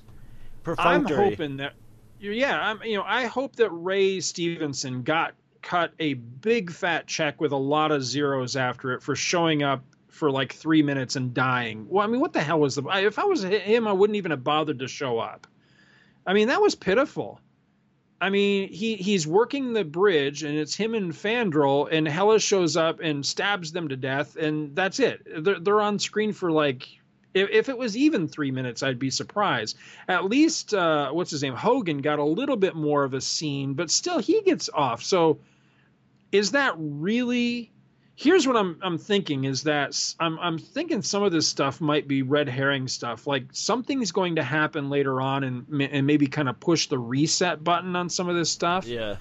because there was kind of a cumulative effect that started to, so for example, I think you could get away with maybe killing off Odin. You might maybe get away with blowing up Asgard. You might maybe get away with taking one of Thor's eyes. You might maybe get away with killing off the Warriors 3. But when the hammer isn't back either. And the hammer and Mjolnir. So, but when you compound all of these things in the same story in a very short span of time, you see where I'm going with this? It starts to go so far. Now, I realize they're not doing the comics faithfully in these, and I accept that. But at this point, you've gone so far afield from Thor in comic book Thor now that you've lost me. You know what I mean? You could do a couple of those things, but you've done them all in one movie, and I didn't feel like there was any. You didn't give any of them back by the end of the movie, but also I didn't feel like there was any real promise that you were ever going to give any of it, because I really didn't like the thing with him having his little Rocky V moment there, where he sees Odin. It really did remind me of Rocky V. Have you ever seen Rocky V? No, I didn't. I don't think I have seen Rocky. It's a piece of shit. And there's a scene where he has a flashback to. There's to a line Mickey. There's a line for the poster right there. It's a piece of shit, Scott Gardner. So Rocky is so far over the hill in this movie, and he's having this street fight with this young kid who's kicking his ass, and he has all of a sudden his flashback to Ghost Mickey comes back to talk to him, and use the Force, Rock, and all that shit. And Mickey has aged 30 years despite the fact that he died 3 movies ago. and it's friggin' ridiculous.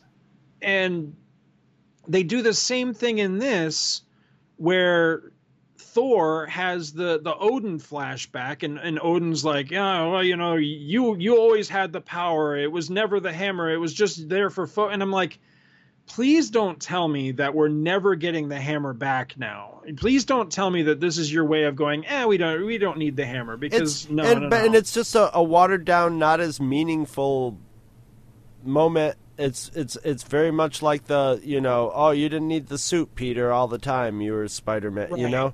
Right. But it's done so perfunctory. It doesn't have any meaning to it. It has no heft to it. No resonance.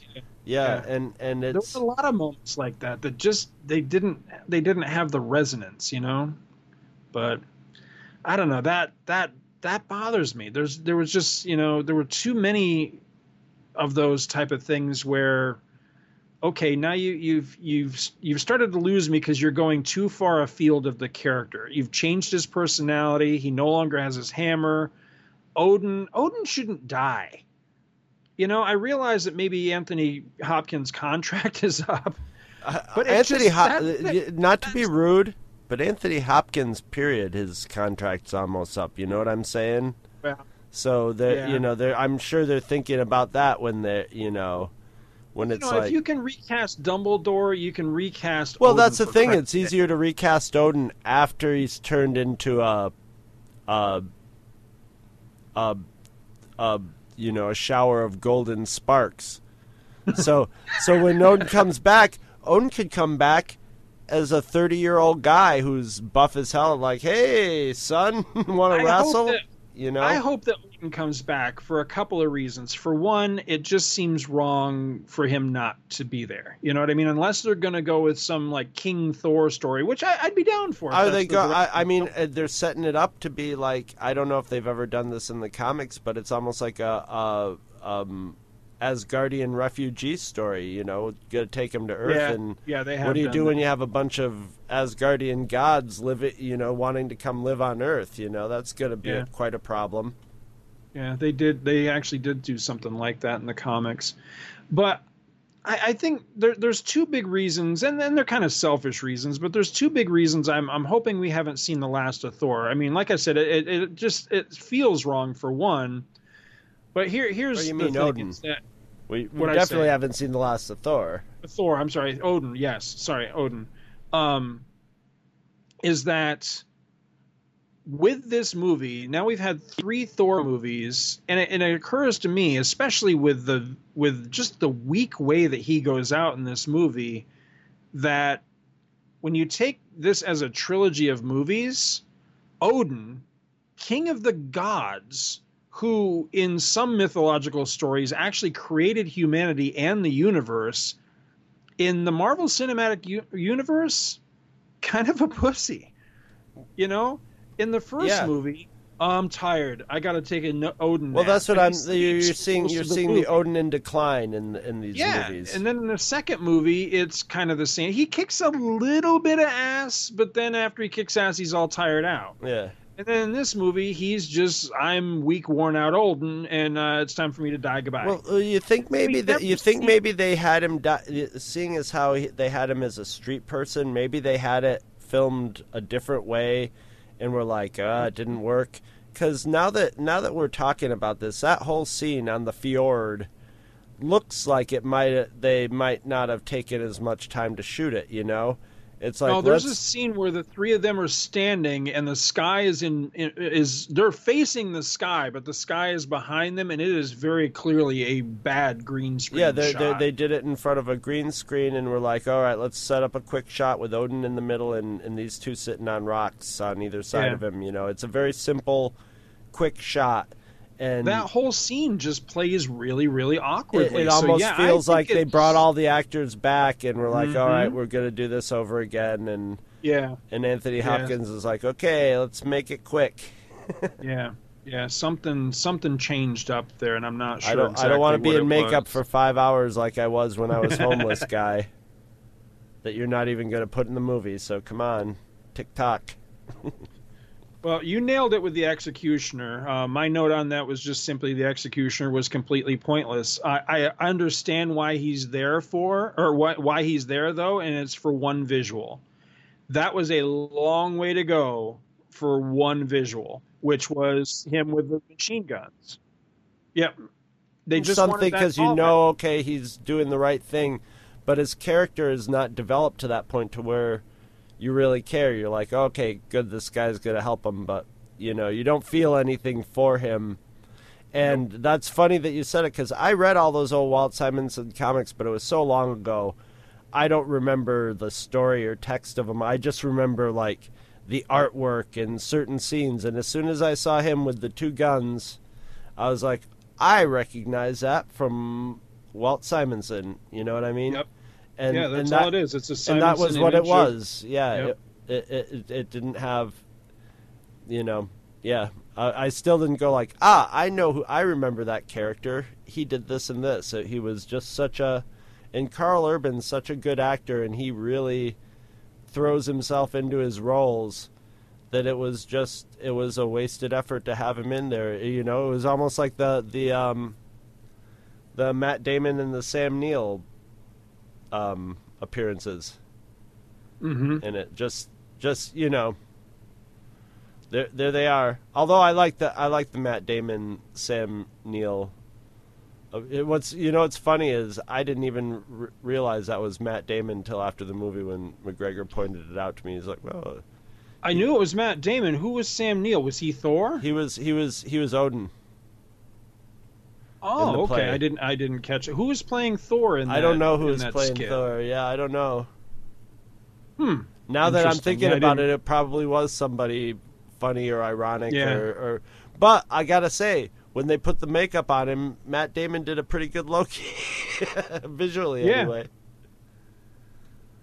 But if you do a Google image search for Simonson Executioner, that's the first thing that comes up is him with the machine guns. Right.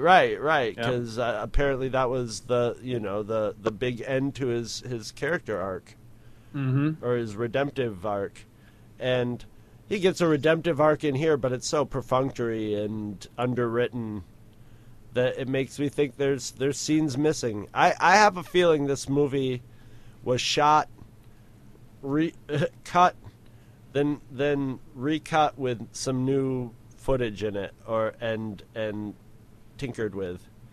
You know, I get that feeling. it's not in a horrible damage way like, say, Suicide Squad was in that respect, which you were just like, oh my God, I can just see an editor in hell right now. Basically, some editor was just like, oh God, what am I going to do with this? And I got these people breathing down my neck. Okay, my goal is to make it somewhat make sense. That's all. And that wasn't with this. This might have been like, we didn't like the tone here. I don't know. We'll find out. We'll hear all about it as time goes on, and Blu-rays come out with cutscenes and stuff. We'll learn more about what went on in the production of this movie. But there was something going on tonally with the production of this. Yeah, I think so too. Although, I'm kind of looking forward to it again, seeing it again after this talk, to really hone in on this stuff.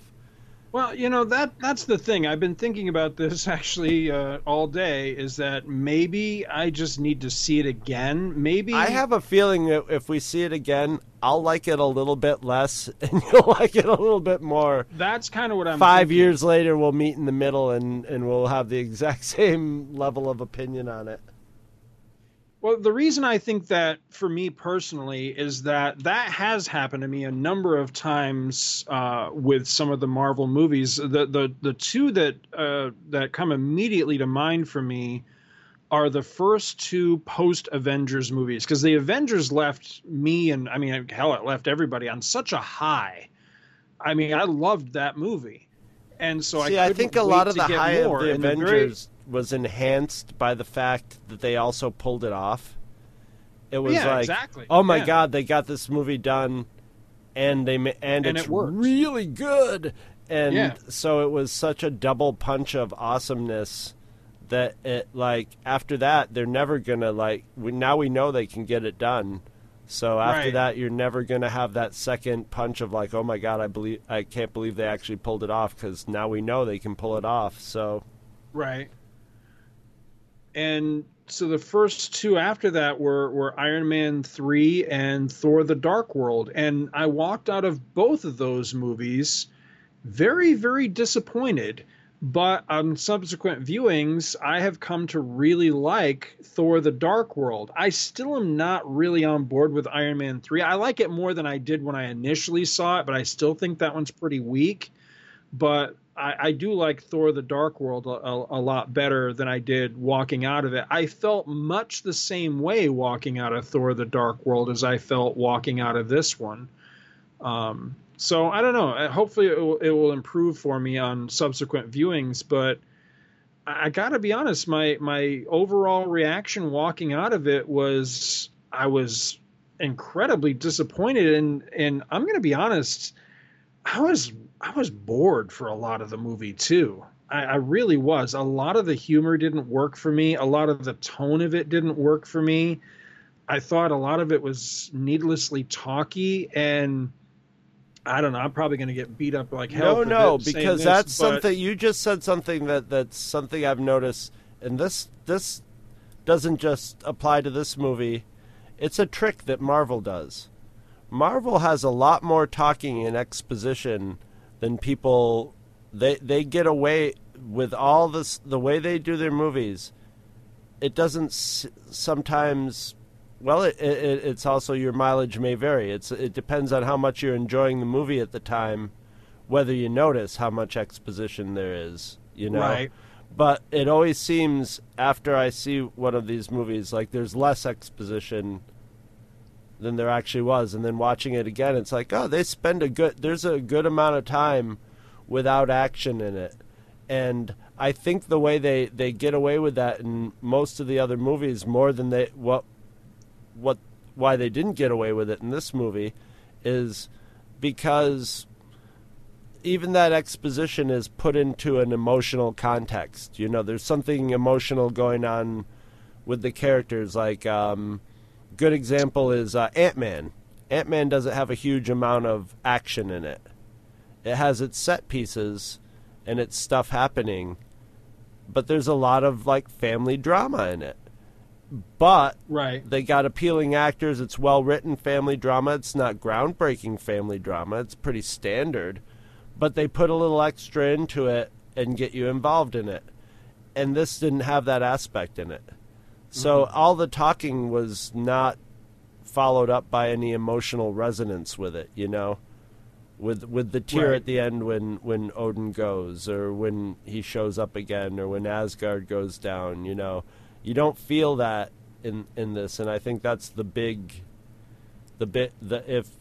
you know, I don't want to say the big failing of this movie, because I don't think it's a failure of a movie, but it's the main sticking point with me for this movie, and if you're gonna have the dramatic stuff in there and it's not gonna feel dramatic, and get rid of it, make it all a farce, you know? Right. Then and make it 20 minutes shorter, and I felt it went a little long, but I was never bored during it. I was a lot of the jokes were catching on me, and the ones that weren't just went by. So, and you know me, I like weird stuff, and like Rock Guy, I can't remember the character's name, but the Rock Guy, who was voiced by the director, was a great, just offbeat thing thrown in there. And when you start throwing stuff in there, and Jeff Goldblum's weird little tics were really amusing the hell out of me. Rock Guy, whenever Rock Guy showed up, I don't know, he reminded me of when I was in college and there were big dumb jocks who didn't know who they were or what they were doing, but they were just generally good-natured. But at the same time, they could be really stupid and dangerous. But at the same time, just sort of good-natured, and that was this guy, just out of nowhere character, and yeah, I don't know where I'm still giving it I still give it an enthusiastic thumbs up, but you know, in I guess in Marvel movies it rates low. In normal superhero movies, it's a really good one, but as a Marvel goes, it's but What the hell was that noise? it's not the best. It's not the greatest.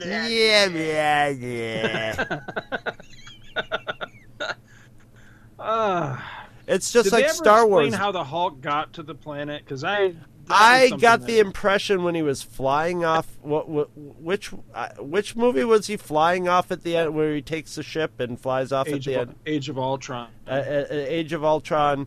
He flew into space, and somehow they had that one scene where they were looking at a shot from a monitor of the Hulk, like holding on to the spaceship as like he was being blown out into space, and I think that was supposed to be him getting sucked into, I don't know if it was specifically the Devil's Anus, but one of those sort of like violent time warp things that they had. So I got the feeling that he was flying randomly or whatever, and just got sucked into that world. That's sort of the shorthand I got. But it was I also got the sort of like, don't ask too many questions. Right. With that point, you know.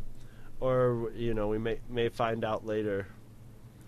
But I don't know. But the timeline is weird with Marvel movies too, so I'm not sure. I have to assume that's the only sort of tag end of the Hulk in anything else that would lead him here was flying. And it was in a Quinjet or whatever is that what they are, Quinjets?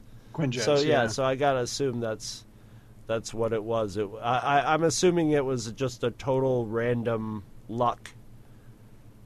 Good luck, bad luck. Well, it's good luck for the Hulk. He was obviously enjoying himself. Bad luck for David Banner or for Bruce Banner. I'll never get used to Bruce Banner, even though it's the original. I always want to say David Banner. Right. It was my first Hulk. Well, it's funny because in the credits, and I remember reading this somewhere also, that Mark Mothersbaugh in his score incorporated the Lonely Man theme from the TV show. I didn't hear it. If it's on the album, I can't find it. and I listened for it in the movie and also didn't hear it. So I'm wondering if it's played like at a different tempo or with different instruments or something. I don't know. I'm used to hearing it. If it's going to be any good, if it's going to mean anything, it would have to be... There would have to be a visual going along with it. You know, you would have to have at least... Was there a scene with the Hulk sad in this at all? I don't think so. You would have had to have it go along with the Hulk being sad. There. Yeah, but you would have had to. You would have had to been like Hulk broke like his favorite toy or something, and just was like, oh, and then dun dun dun dun. That would have been funny, you know. Right. But or even better if they had to, for some reason, hitchhike. Would have been great. Right. That would have been a great, like, if it ended differently with the Hulk being stranded somewhere, and then the post-credit scene would have been great, having the Hulk standing somewhere with his thumb out and the music playing would have been awesome. Or Bruce Banner, for that matter. I think it would have been funnier with the Hulk. What's funny is I've heard a lot of talk that people are thinking that the ending of this movie doesn't mesh with the teaser trailer that they played at Comic-Con. Now, I haven't seen that, but I've read the description of it, that essentially Thor hits the windshield of the Guardian ship. You know, like they find him floating out in space, essentially, and that's how the Guardians are going to get sucked into Infinity War. Well, that ship that they come across in the post-credit scene, I think it's in the first, the mid-credit scene. Right. That is Thanos' ship. So I don't know why people are thinking that doesn't jibe with this other footage or whatever. I can see that it easily does. Yeah. Oh no, that's just a little bit in the future. Because know Loki grabbed the whatchamacallit, the Tesseract probably. Mm-hmm. And is going to, you know, that's why they had the whole. I think that's why they had the whole line where they're going to Earth, and he goes, "I probably shouldn't go to Earth, should I?" You know, and right? He probably isn't going to. He's probably gonna do some deal with Thanos and then run off or get something, you know, get himself a planet or something. But I love that line though. I probably shouldn't go to Earth because it says so much. It was like. He was earnest about it because they were having their real brotherly moment, but at the same time he was acknowledging, I'm Loki, and by nature if I go to Earth I'm going to have to do something. Sorry, that's just the way it is. I'm hoping that there's something more as you say. I hope it plays into Infinity War and all that, because I was getting a little tired of Loki by this one. I don't want to say he was pointless in this, but I was getting kind of tired of Loki by the last one. Because right. it seemed like they were working, and I'm glad this movie didn't follow the because we've had the Loki pattern for 3 movies now, right? That's kind of my point. Is I know you said you've only seen Dark World the one time, but when you watch it again, well, I remember that they just did the same thing, exactly the same beats. Yeah, exactly. The same beats, and then he was the baddie in Avengers, right? So, and it's the same sort of thing. Loki friend, Loki enemy. Loki has to sort of, you know, redeem himself at the end, but not quite. You know, it's the same. It's the same arc every time, and I like this one. Loki didn't end up, you know, screwing everybody over at the end. You know, he actually, you know, he had that line where Thor's like, "I'd hug you if I thought you were really here," and he's like, "I'm right here," you know. But he said it, you know, it was just a nice little moment. But and then I was like, oh, okay, I'm glad they're not gonna just like do this every time, because it was getting back to the Incredible Hulk TV show, where it was the same arc every time. Banner blows into town, meets some nice people. Bad people are bothering the nice people. Banner doesn't want to get involved. The Hulk Yeah, more thing. The Hulk again. Banner leaves town every time. The Dukes of everything like that. So I was like, all right, we need a variation in this, and at least they ended it off on a different note than they usually did. So that was a good thing. At the same time, yeah, I'm sick of Loki. He's okay, but I think Loki is kind of like like Hugh Jackman and Wolverine and X-Men movies. It's like there's a certain number of people, a lot of them lady folks who are. Yeah, I was just gonna say, want to he's have there that for the ladies. They want that. They love him.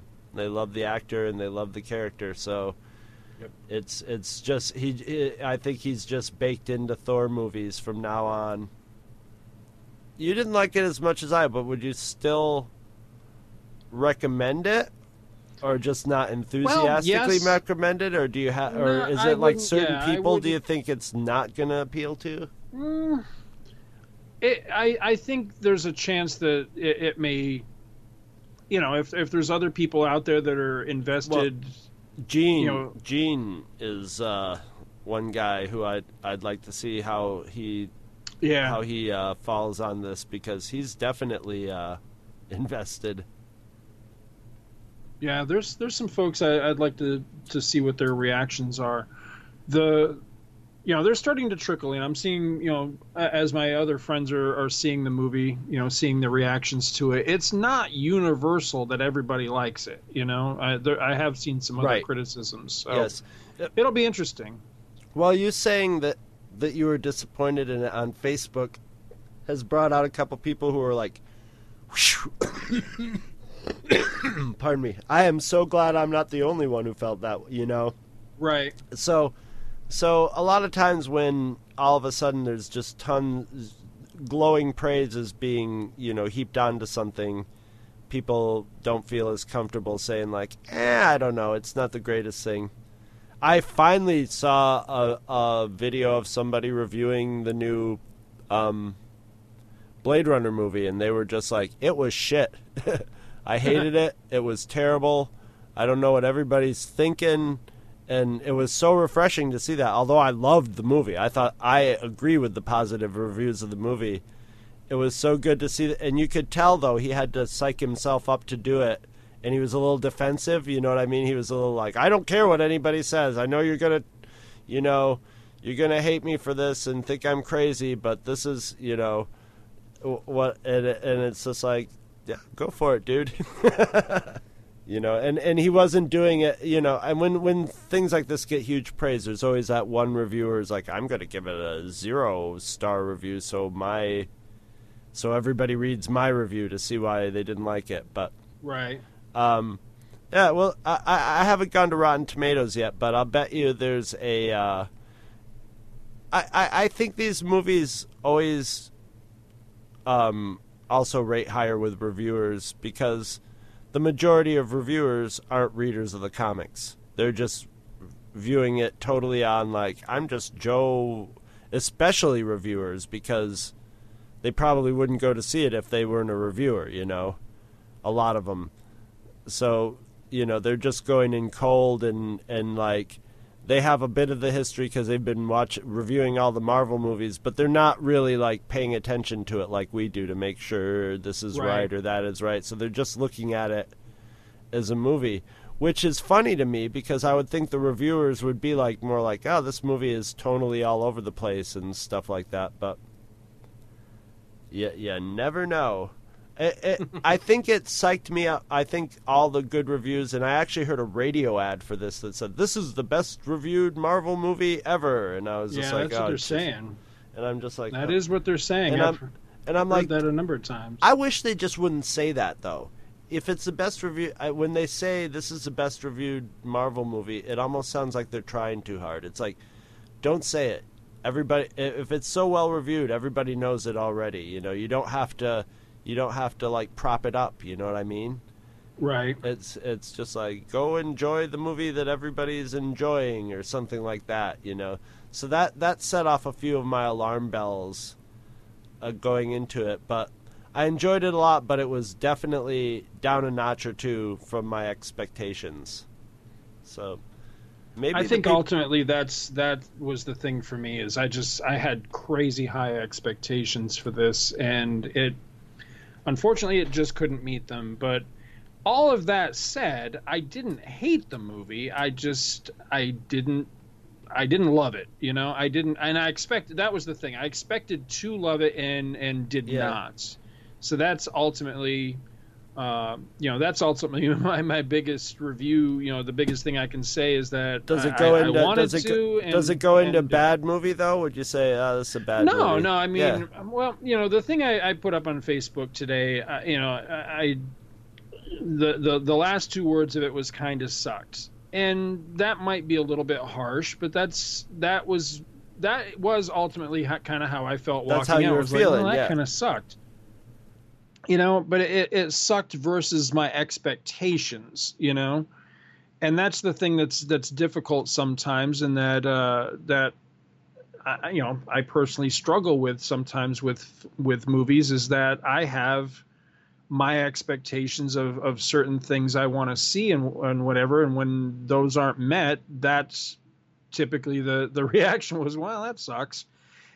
But I mean, it's not that necessarily the movie sucked, is that it sucks that my expectations weren't met, or that they're not going in particular directions. Something I meant to mention before when we were talking about Odin, the other big thing with Odin for me was that I was really hoping that when we get the actual, what I'm expecting is going to happen with Thanos is that the first movie, the Infinity War movie, is going to be Thanos kicking everybody's ass. Because I'm really hoping they do this smart. I'm hoping that they do it as a two-part story. See, that's the stuff that I worry about. Old school comic book style, to where the first movie is the villain triumphs, and then the second movie is the heroes rally and defeat the villain. But what I want to see is that the heroes can't do it alone, and that we really have to pull in the universe to defeat everything. Thanos. Yes. And one of the things I was really hoping to see in some aspect was Odin stepping up. And if Anthony Hopkins is really done, and Odin, the character, is really done, then we're never going to get that. Now, that's unfair, I understand, to dump that on this movie, but it's, this is the movie that character dies. So that's one of the things I'm saying when I say it kind of sucked. Well, it kind of sucks that that's never going to happen now, apparently. That's the sort of thing I'm talking about. So did I think the movie sucked? No. And there was a lot I really did enjoy about it. And I hope I was good enough about pointing out the things I really liked. It's just, there was a lot of stuff I didn't like, primarily being the tone, and then I didn't even complete, my notes on all the nitpicks, because there was a lot of them. There's just a lot of nitpicky shit that, they may be nitpicks, but it's they add up. They add up. It's that brick in the wall thing, eventually they add up, and there were a lot of them. There's a lot of shit that's not explained properly. There's a lot of stuff that just irritated me, and the thing with the Warriors 3, I'm really hoping that that's just a red herring. That I've heard a lot of speculation that we're going to see a lot of death via Thanos, in Infinity War, but by the nature of both who he is, the powers that he's going to have, and then if they bring in the whole courting death thing, that there's a possibility that, yes, we'll see death, but we'll probably also see rebirth or resurrections or something like that. So I'm hoping the whole thing with the Warriors 3 is exactly that. They died these chump Boba Fett deaths in this movie, but we're going to get them back in a later movie because of, you defeat Thanos and, everything comes back, kind of. I don't know.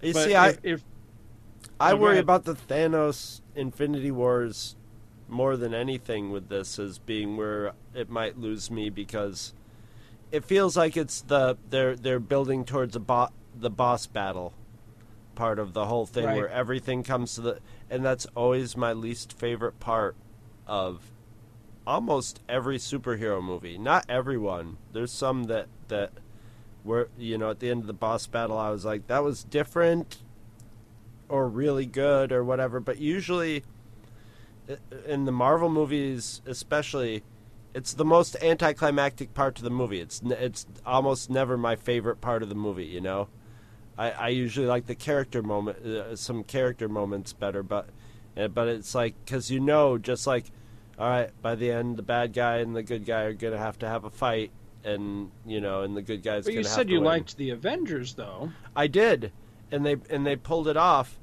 but the thing about that is that got a lot of extra play, because that boss battle was the first time you got to see the team working in action, and you were just in the, through that whole boss battle, I was more just in enjoyment of, here they are finally doing their thing, and oh yeah, chuck the Hulk at that wall, and and let's get moving on it, and everybody's like, finding their groove and cooperating and stuff like that. It had a lot more resonance to it. And I'm not saying I don't like the boss battles in the movies, but they're just not my favorite part of the movie. They're my least favorite part of the movie. I can understand that.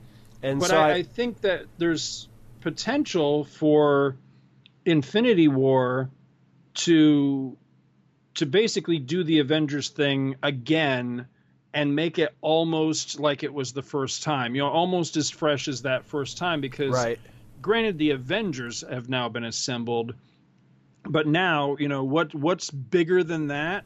I'm not going to let you talk me out of it, man, because I'd rather go and I'd rather go in thinking that, like, oh, geez, this is where it's going to jump the shark, and then get, like, because that's how I felt about Avengers, to be honest, too. Like, I was like, I'm digging all these movies, but I really feel Avengers is probably going to be like the cheesy one of these, where they, where they try too hard or whatever.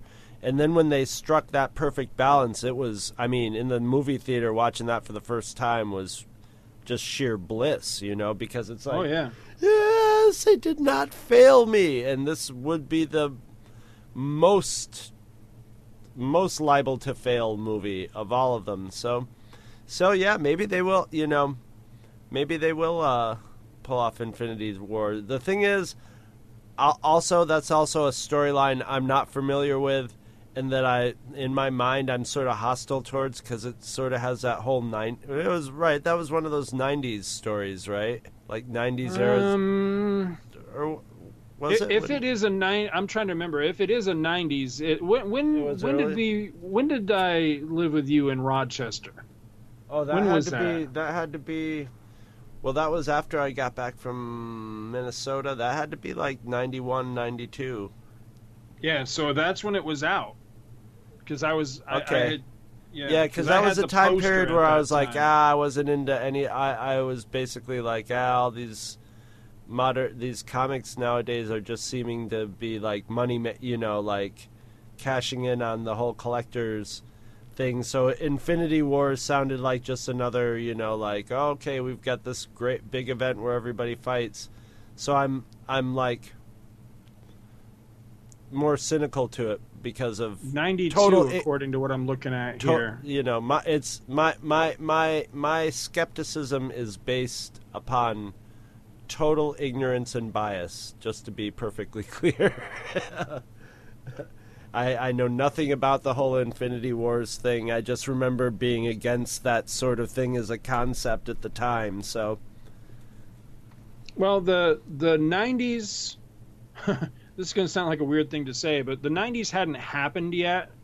Right. In that way that everybody remembers about 90s comics. It hadn't happened yet when Infinity Gauntlet was out. Yeah. Now, I haven't read it in total since it was published. I started reading it a while ago, several months ago now, and I was reading it.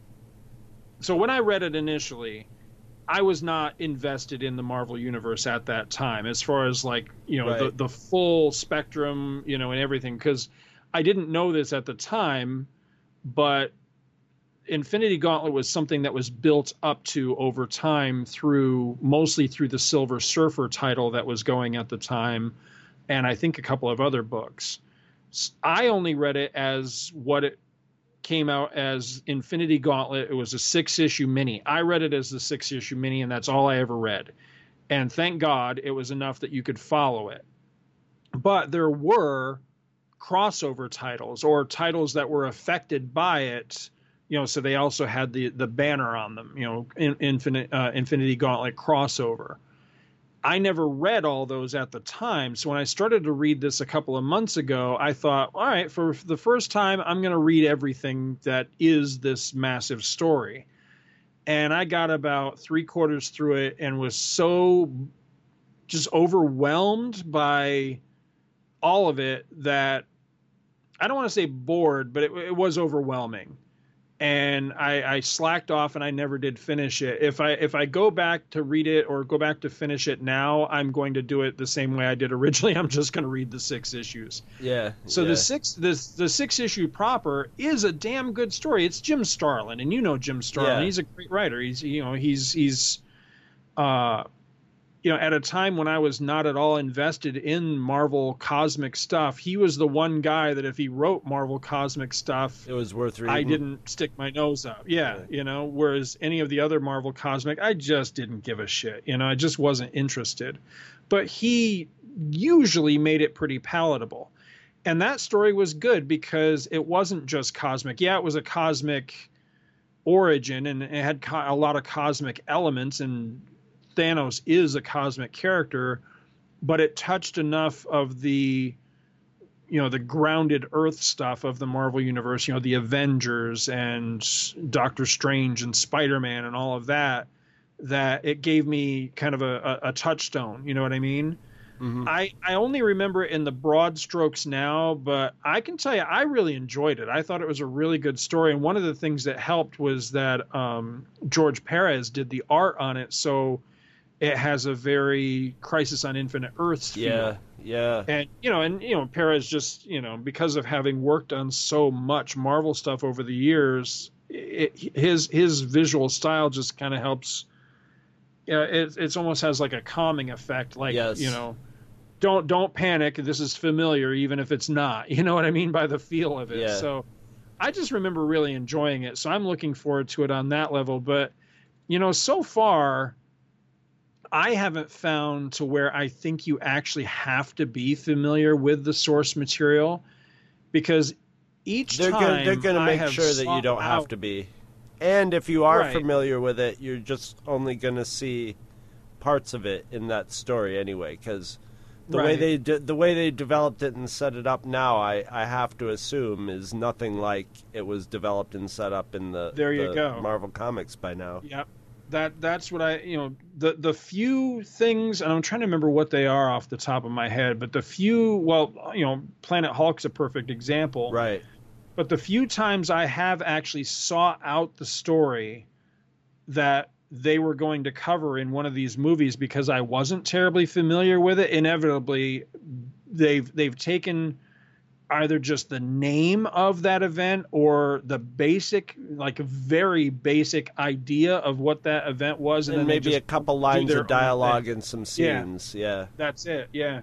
Captain America Civil War is a great example because, there's very little from that other than a couple of, poster images, I'll say, for lack of a better term, like Captain America putting up his shield in front of him and Iron Man's blasting him point blank. That's a poster image from that. But beyond that, there's very little of the comic book Civil War in the movie Civil War. And that's actually a really good thing. So I don't think, what I'm trying to say is I don't think you have to feel the need to run right out and read Infinity Gauntlet or anything to develop any sense of being up to speed for these. I think the movies have given us what we need and are going to continue to give us what we need. I think it will. I think they'll do what they've been doing and they'll make it work from whatever level you walk into it. You might have to struggle a little bit if you've never seen anything before you walk into the Infinity War movie. But you would probably still be able to get the gist of it by the end of the movie. And if you're just a casual moviegoer that just goes to see all the Marvel movies once and doesn't dwell on them, you'll still, you'll go like, oh yeah, okay, or I don't really remember that, but they just explained it enough there to pick it up. And if you're steeped in it, you're going to be rewarded. The more you're steeped in it, the more there's going to be to pick out of it. But if you're not steeped in it, they're going to make it so that, you're going to get through it and enjoy it. I have a feeling, and again, I have no evidence of this whatsoever. It's just a gut feeling. But I have a feeling that if they're going to take anything from the comic book Thanos stuff, that they're actually not going to take so much from, say, Infinity Gauntlet or any of the other past. Infinities. There was essentially it was a two-part story. One of the parts of the stories happens in an Avengers annual, and then the other part of the story happens in, I think it was a Marvel 2-in-1 annual, I think, where it's the Avengers, it was The Thing, Spider-Man, I think Captain Marvel was in it, a couple other characters, but it was essentially not the entire Marvel Universe, but a lot of the Marvel Universe characters up against Thanos. And it's kind of the ending of that story. There's an iconic image of the defeat of Thanos that I'm hoping and praying that's where you think where they're going. winds up. And I hope so, because it was such an iconic image for people that remember that story, And up until Infinity Gauntlet, that was kind of where Thanos was left, for a long time. And that would be kind of cool, if they intend to use him for these, for this movie and possibly for Avengers 4, being the resolution, and then move on from that character. I think that'd be a nice way to do it, as an homage to his comic book roots, for him to wind up basically the same way he winds up in that story. So we'll see. Definitely we'll see not outside the realm of possibility with the way that they do it. So, right. That reminds me, there was one other thing I had a note on, which was I thought. Now, granted, it could still happen, I guess. But I was left with the impression that... What do you think happened to Hela? Is she dead?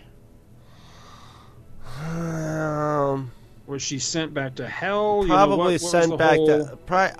I'm guessing she's probably not dead, because she doesn't draw her life from Asgard. She was drawing power from Asgard. Right. And I got the impression that she couldn't do it while Odin was alive and there. So... she probably is back to where she was at the beginning of the movie, more or less, because we did not see her definitively kick the bucket. The rabbit did not kick the bucket. So I guess theoretically they could still do this down the road, but I thought it would have been a much better way to sneak Thanos in, kind of finally make him tie into all this shit, rather than just have it be yet another post-credit sequence where... So Thanos' whole deal, if you remember the very end of the Avengers, his... whatever that freaky minion of his was supposed to be, the one that was his representative, essentially. Right. Is talking to him at the very end of the Avengers. It was a post-credit scene that revealed Thanos. And he says, he's talking about humans and the fact that they've just been defeated by the humans. And he says to challenge, I think he says challenge is the word he uses. Challenge them is to court death. And then that's when we finally see Thanos for the first time. He turns to us, the viewer, and has that creepy smile. Well, that's Thanos's whole deal, is that he worships death. Right. So in the Marvel universe, death is an actual person. It's an actual there is a personification of death who is Lady Death, and that's his lover, or at least the woman that he wants to win the affections of.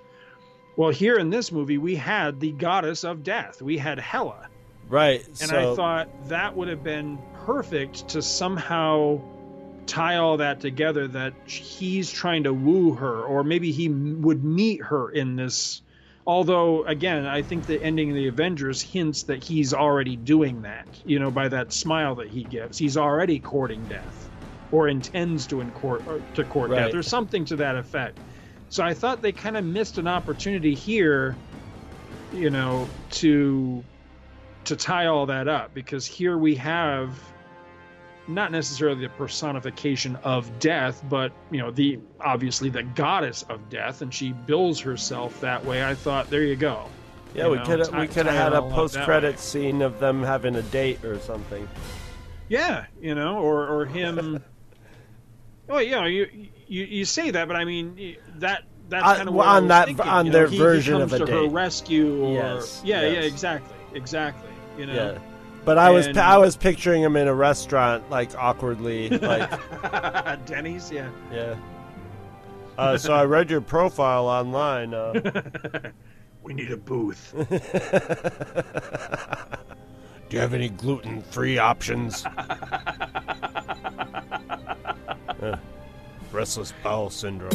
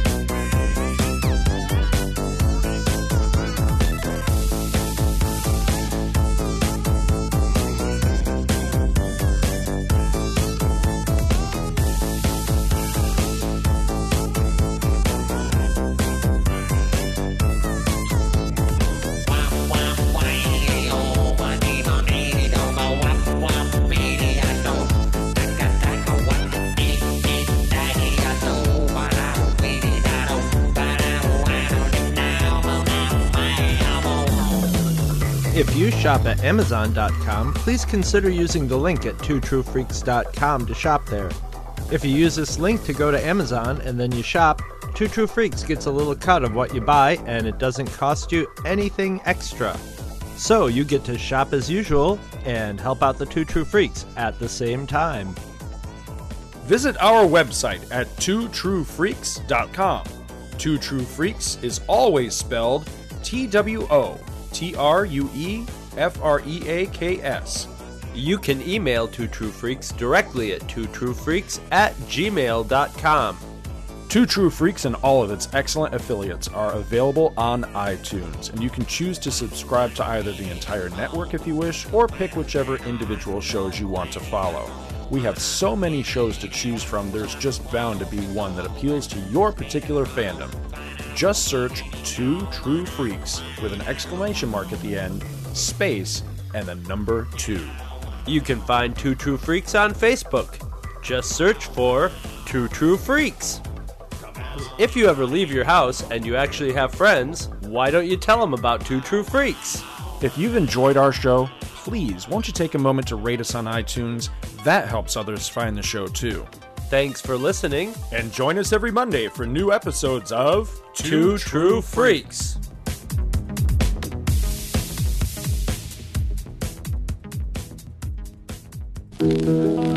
Where have you been, Lord? Run, my son. Oh, make my bed soon, for I'm weary from hunting.